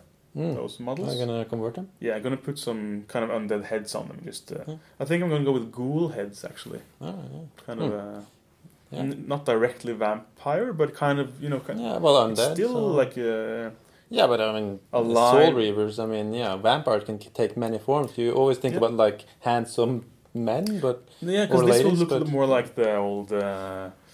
Those monstery kind of vampires that were in Warhammer. Yeah, like the more bestial kind. So it will be more like a ghoulish vampire. But I think that's perfect for Soul Reavers because their lore is kind of like there are. They're kind of lost their minds. I think in the lore, like they are. They're fighty guys. Mm-hmm. They're almost like cowardly, beastly Like that's how their nerves are low because they are very like selfish. They're self-preservation. Like, well, we lost this game. We're just gonna leave. Yeah, and we lost this battle. I mean, they wouldn't take game. Because I was gonna go for like skeleton heads or something. But I was like, that wouldn't be right. Because they're not dead. I mean, they are like alive undead in air quotes. Yeah, I look forward to see this. Could be fun. Yeah, I haven't sprayed them or anything yet, but I got it all, but my desk is never cluttered because I got my hands also on a Basilean army, which is sadly made up of only Stormcasts, GW Stormcast models. Oh, you bought some... Yeah, it was a friend of mine who played for a little while, but kind of just fell out of it. He's not. Yeah. He's more of a PlayStation player. So I have that on my desk. I'm gonna try to pass that army on to someone else. So now it's cluttered, and the worst part is most of the clutter isn't even mine. I mean, it's like an army that it's been half promised. It's been promised to someone else. But at the same time as I got those Soul Reaver infantry or the foot guards, I also got some more mummies and a couple of extra werewolves. So I could also make like one troop of werewolves extra, and maybe if I need a third regiment of mummies, I could do that. But that would be too greedy, perhaps. Oh, I got some more Revenant cavalry too. I can actually make that nimble plan. Nimble item. Great counter. I was going to say Revenant cavalry horde because because that's a thing now. It's gonna be a thing. It's been revealed apparently. It's gonna be a big ass horde of knights. Gonna roll slowly over the table. Nimble on those. Oh, you think I'll finally nimble and surge? You think I'll be able to pull a surge trick off with the cavalry horde? Sure, you would. You could just pivot them a couple of times, and you're there. That's gonna be great. Yeah, so I might be able to do that. Okay, so I guess that wraps up our games and hobby segment. Yeah, sure. Yeah. And did you say no? Orc kind of reveals what we were expecting next, wasn't it? It's expected next year. Because I'm guessing the Empire Dust will not be the same as Undead. I guess they're going to be different. So, I guess the keyword zombies probably will be in Undead as well. I guess the unit choices will be different. I mean, they did reveal some. Well, most of the things were very specifically Empire of Dust, like the big walking statue. Yeah, that's like the stuff. Obelisk with some sort of ranged and a chariot, chariot hordes and stuff like that. So I can imagine there will be some for normal Undead. I'm guessing it's going to be like keyword zombies and the same. Maybe some of the same things as well, with the Necromancer having extra things. There is one thing that's a bit exciting, is whether Undead will get mummies still, or if they're going to try to... because it is a bit weird, isn't it? Yeah, because Undead resembles kind of the old... You remember how the old Warhammer Undead were? There was just... Everything is in one book, and then they split it up. Yeah, into vampire counts and stuff. Yeah, and but I guess now they've kind of put their foot in it, haven't they? Because they've had mummies for Undead. They can't really take them out. People are gonna I guess they could make them something else. They can rename them, call them something else which very resembles a mummy. So you can use the same models. And then maybe the keywords will be a little bit different. And they'll probably boost the skills of the Empire of Dust mummies to reflect that formation they got. They got elite and vicious. Yeah. So probably they will be just better. Maybe on their profile will be better. Or they'll make this aura thing that only works for Empire of Dust, where all mummies and everything get the boost, which Undead will not have. Probably. I don't know. But I mean, I wouldn't be too against if they kind of... I guess the only difference now is that Undead get werewolves and ghouls and the kind of those living things, and Empire Dust gets the chariots and the bone giant, which is Undead have giants, so there are only a couple of units different, I guess. So they are quite similar, I suppose. Yeah. But it's still they are different enough to when you play against them, you do feel the difference. And the Undead even have a pharaoh, don't they? Yeah, that's true. That's a bit silly, isn't it? Yeah. Flying Pharaoh could be in the... Yeah, that should definitely be an only in Empire of Dust. Yeah, I agree. Probably they'll keep it in just to make sure they don't piss anyone off, but they'll make the one better in the Empire of Dust, which is a fair way to do it, I guess. Yeah. So should we go into epic moment to round off today's episode? Epic moment, yeah. This would have been like the second segment if we hadn't done the reverse episode. I guess. I suppose. Mm-hmm. So let's try that. That's an epic moment. All right. I have potentially 3. Should I start? Yeah, we do every other, or? Yeah, I just assumed you don't have 3. No, I can squeeze 2 in there. That's great. Wow, okay. That's well, I did promise you an epic moment from Lars, didn't I? Yeah. But because this doesn't have to be games necessarily, right? Exactly. Yeah. I'll start. It's a Seinfeld moment. We called it, I think, at one point. Okay. Yeah. I can start with a real life epic moment. Yeah, sure. And it's. I was at the airport. I was waiting for the wife. She had been in London, I believe, with visiting one of her friends, and she came back, and I was going to pick her up. And I was sitting there, and there was some delays, and so I was just sitting down and waiting, really, at the where everyone gets out, like the arrivals, right? Right. And it is one of the better places to sit, I think, in the airport, because it's not that many people there, really, because there's only people that comes to pick up people. Yeah, true. That's true. So I was sitting there, and it was taking some time because there were some delays. When I got a text when they had landed, but it took. The plane didn't really get to the actual terminal. There were some queues or some strike or delays or bullshit. Yeah. Anyway, so I was sitting there, and I was like, okay, I'm going to sit here. I'm not going to leave and come back again. So I probably sat there for like almost an hour, actually. So at some point, I'm just looking at the people and relaxing, and at some point, a large crew of young guys came out, and they were all, let's say, from imagine like India, Pakistan, that area of Asia. So I was like, in my head I think like, it's like a crew of Indian young men, and they looked kind of, to me, they looked kind of, in good shape and sporty. So I just assumed, this must be like a cricket team, right? Yeah, okay. And then I was like, I just caught myself, oh my god, that's so racist of me. How can I just assume they're a cricket team just because they're like a bunch of and there are no other evidence. They didn't bring those 3 sticks with no, nothing. Just several young men, like India or Pakistani. So I just assumed they were a cricket team, and I felt so bad. Like, that's horrible. But then the last guy came out, and he was carrying a trophy, and I was like, yeah, they're a cricket team. Cricket. I nailed it. Was it a cricket trophy? Did you see that? Yeah, it was like, I think he also carried like a stick. So you have a lot of evidence. It was like, it was like obviously a cricket team, but that was the last guy to come out because they were kind of a long line. There is only one reason for them to travel together. Yeah, of course, and be sporty, and to be in good shape. And must be cricket. Yeah, so that was my. I thought that was funny. Like, I was first horrified and correct anyway. That is a strange game. Cricket, yeah. I haven't really watched it, but I watched like someone play a cricket game on the computer. So I watched on gameplay. Yeah, I watched on gameplay. I was like, what? As this comedy thing on YouTube kind of thing. And it's like weird how you have to hit like there's like 3 sticks and there's like a ball lying on top of the stick or something. You have to hit this, and if you hit those sticks, something happens. I don't know what. But apparently that's either a good thing or a bad thing. Score a wicket, I think. Yeah, something like that. It's such a strange game. But, I don't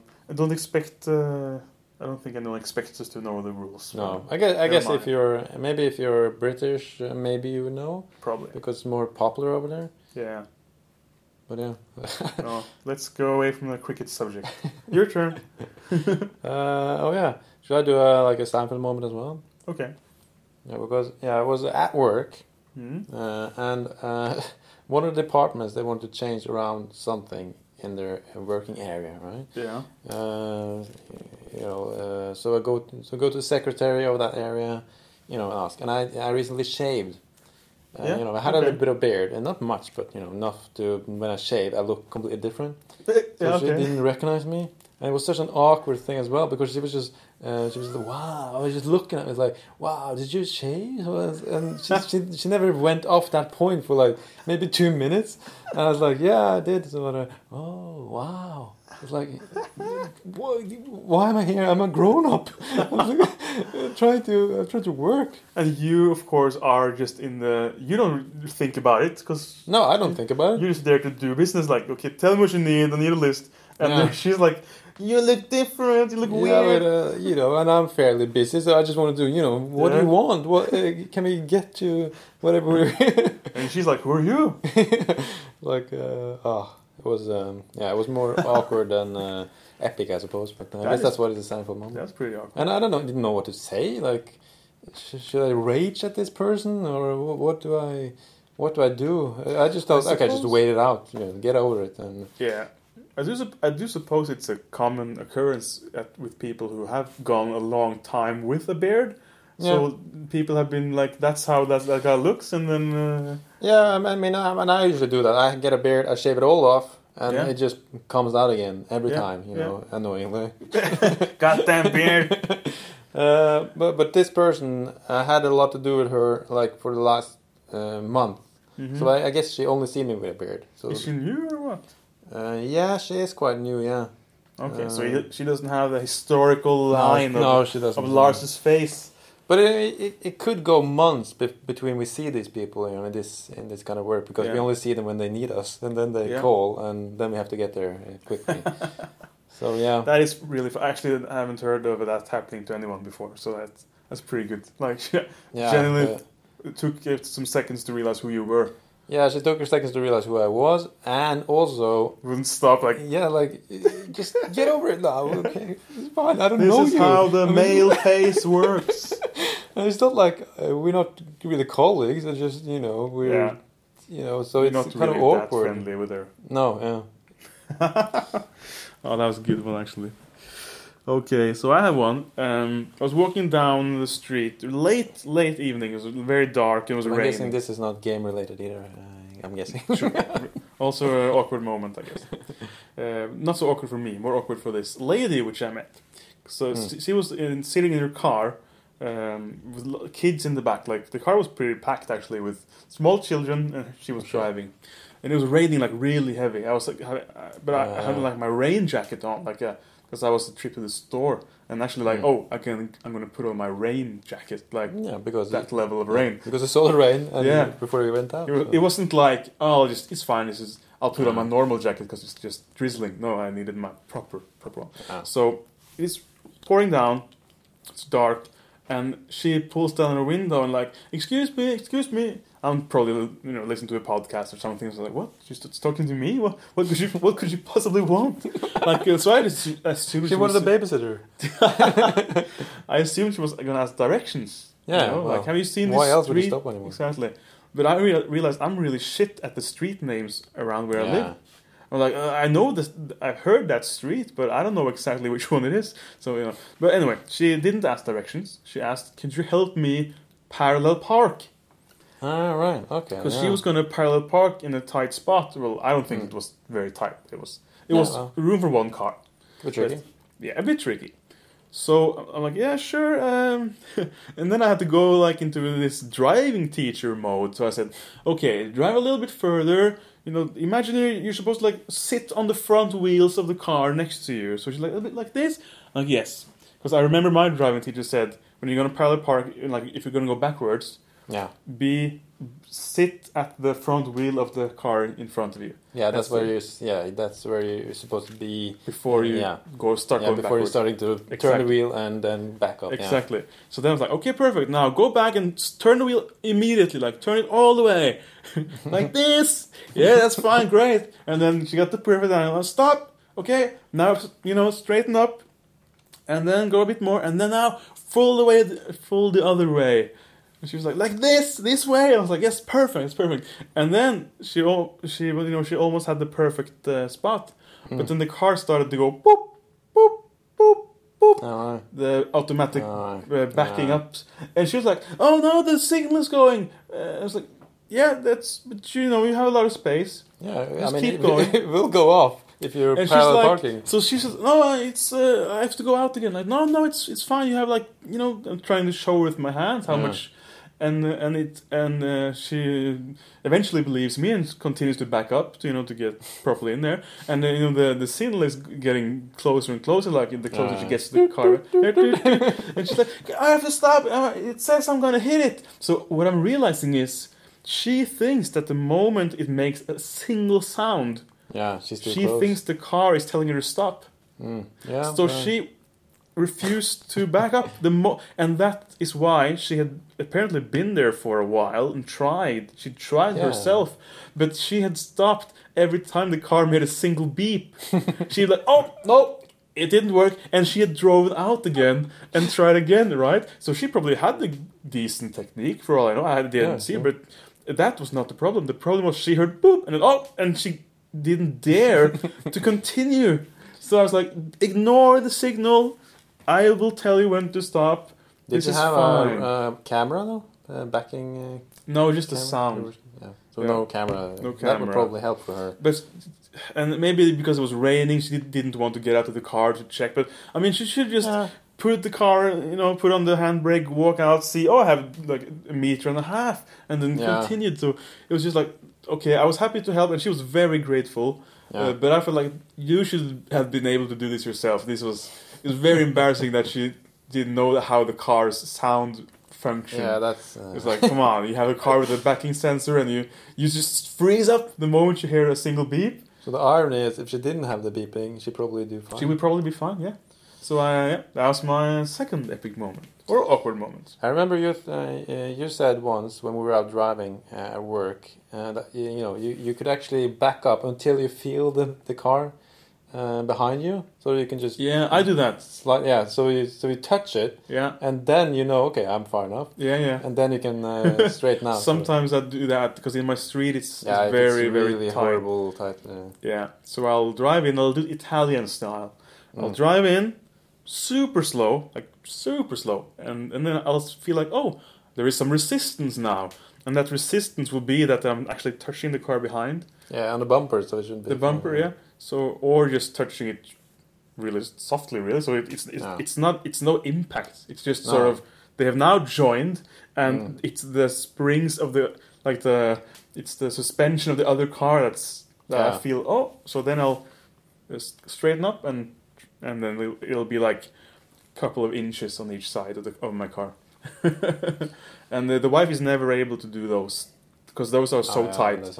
There's no way to do it other than actually hitting or... I guess if you have driven a lot, you're more confident sort of in that as well. I've done it so many times that I know it won't damage. I mean, the pace I make contact, because I often check, I'll walk out and I don't want to be the guy who scratched.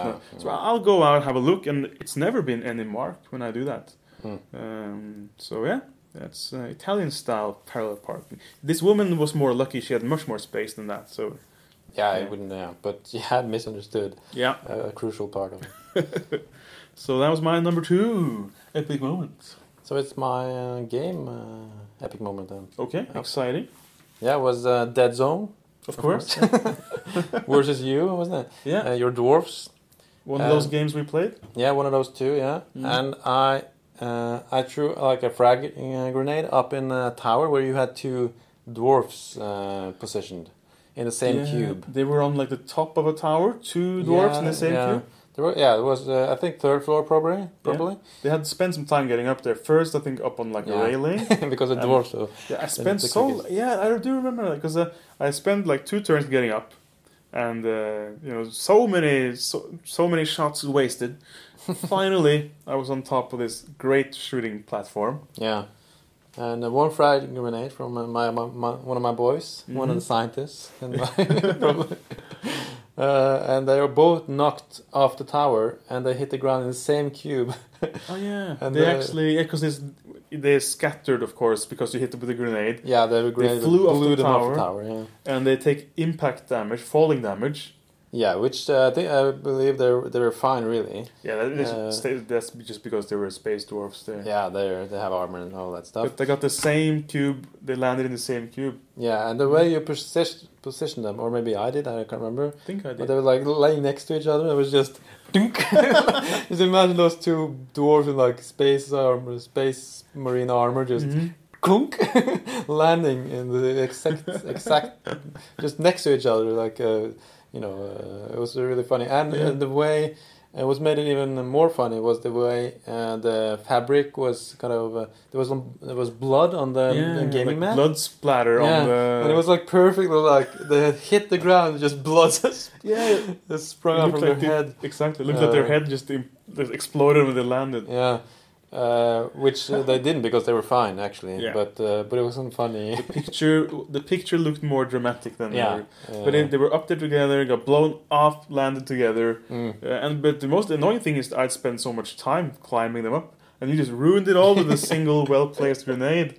And like, fuck, okay. But if I remember correctly, they survived, and they managed to climb there again, and they killed a lot of my guys. I think they turned out to be quite important, actually. I probably stubbornly put them up there again, like, fuck me, we're gonna go again.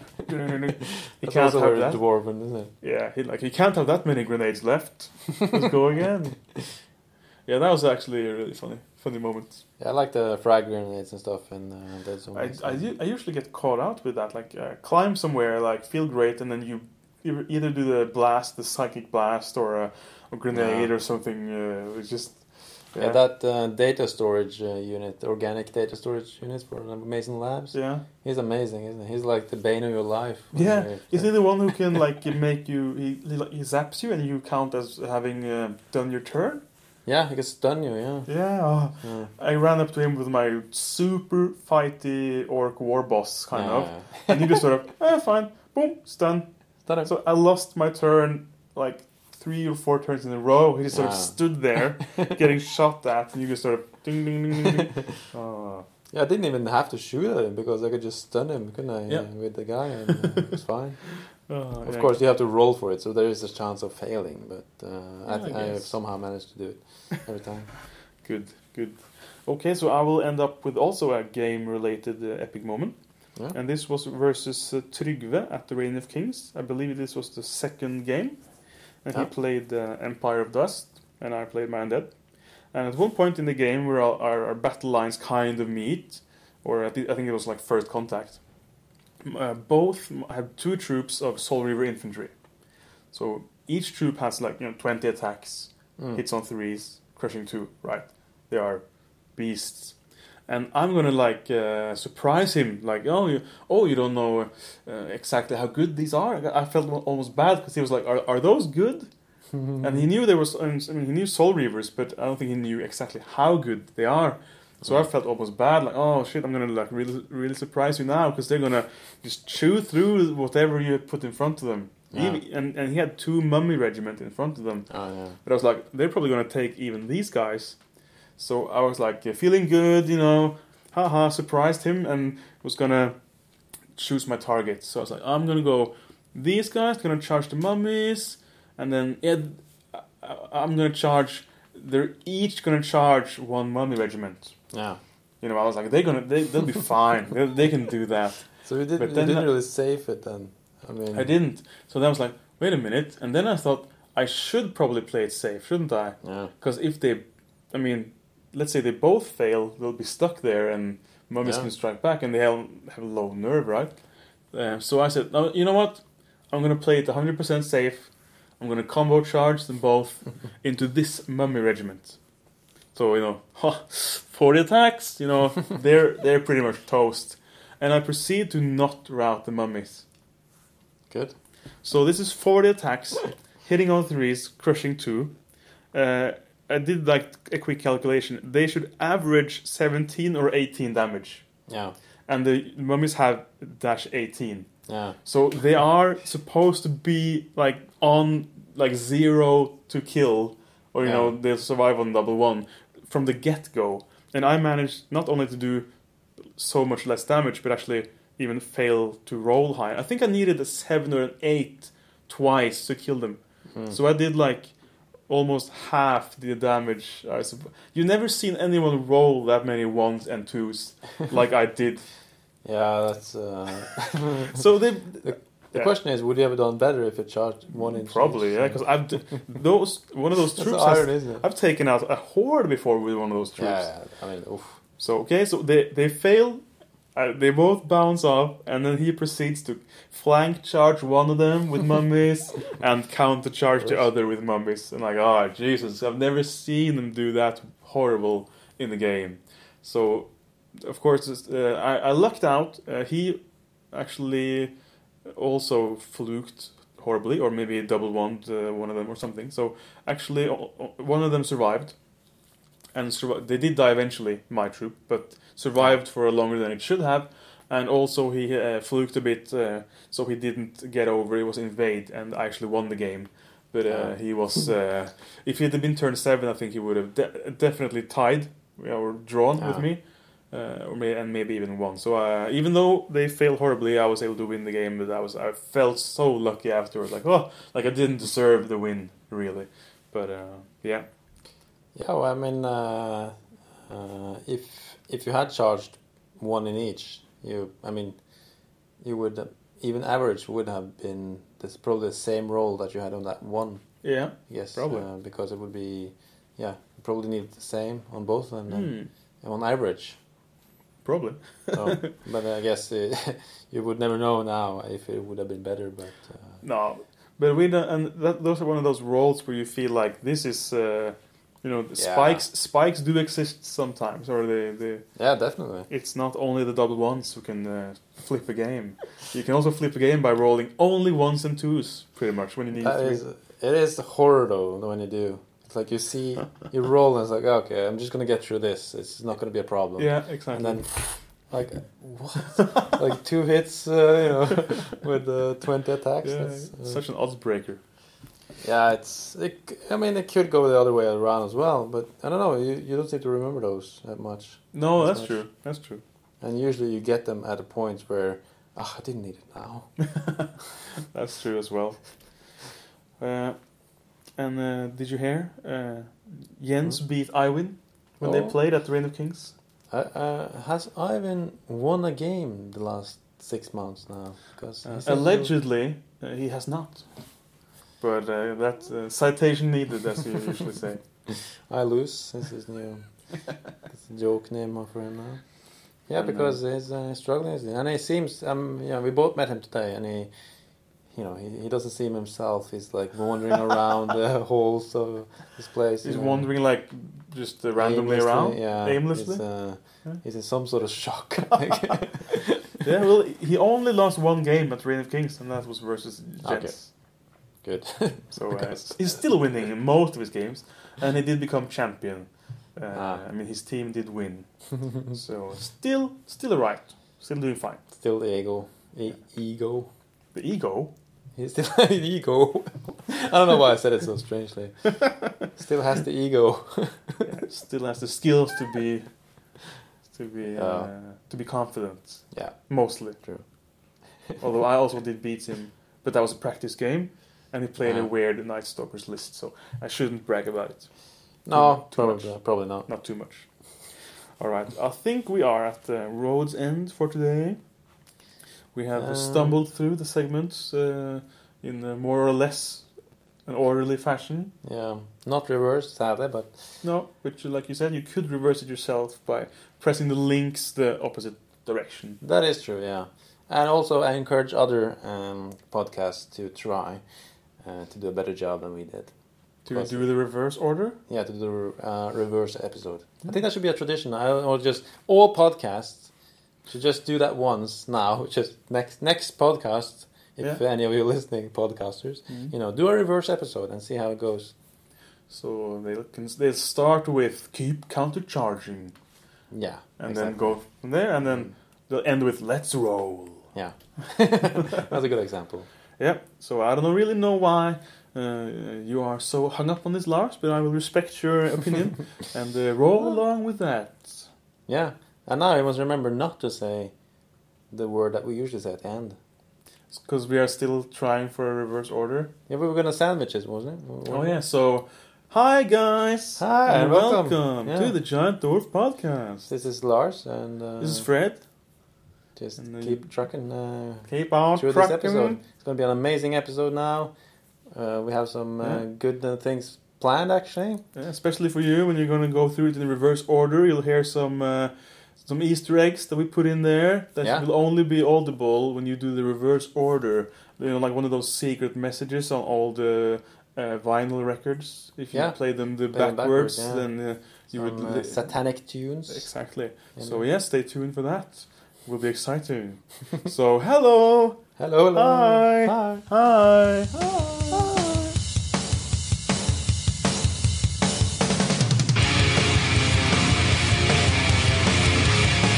You can reach us on Twitter at KLW Oslo, or you can contact us by email giantdwarfpodcast@gmail.com.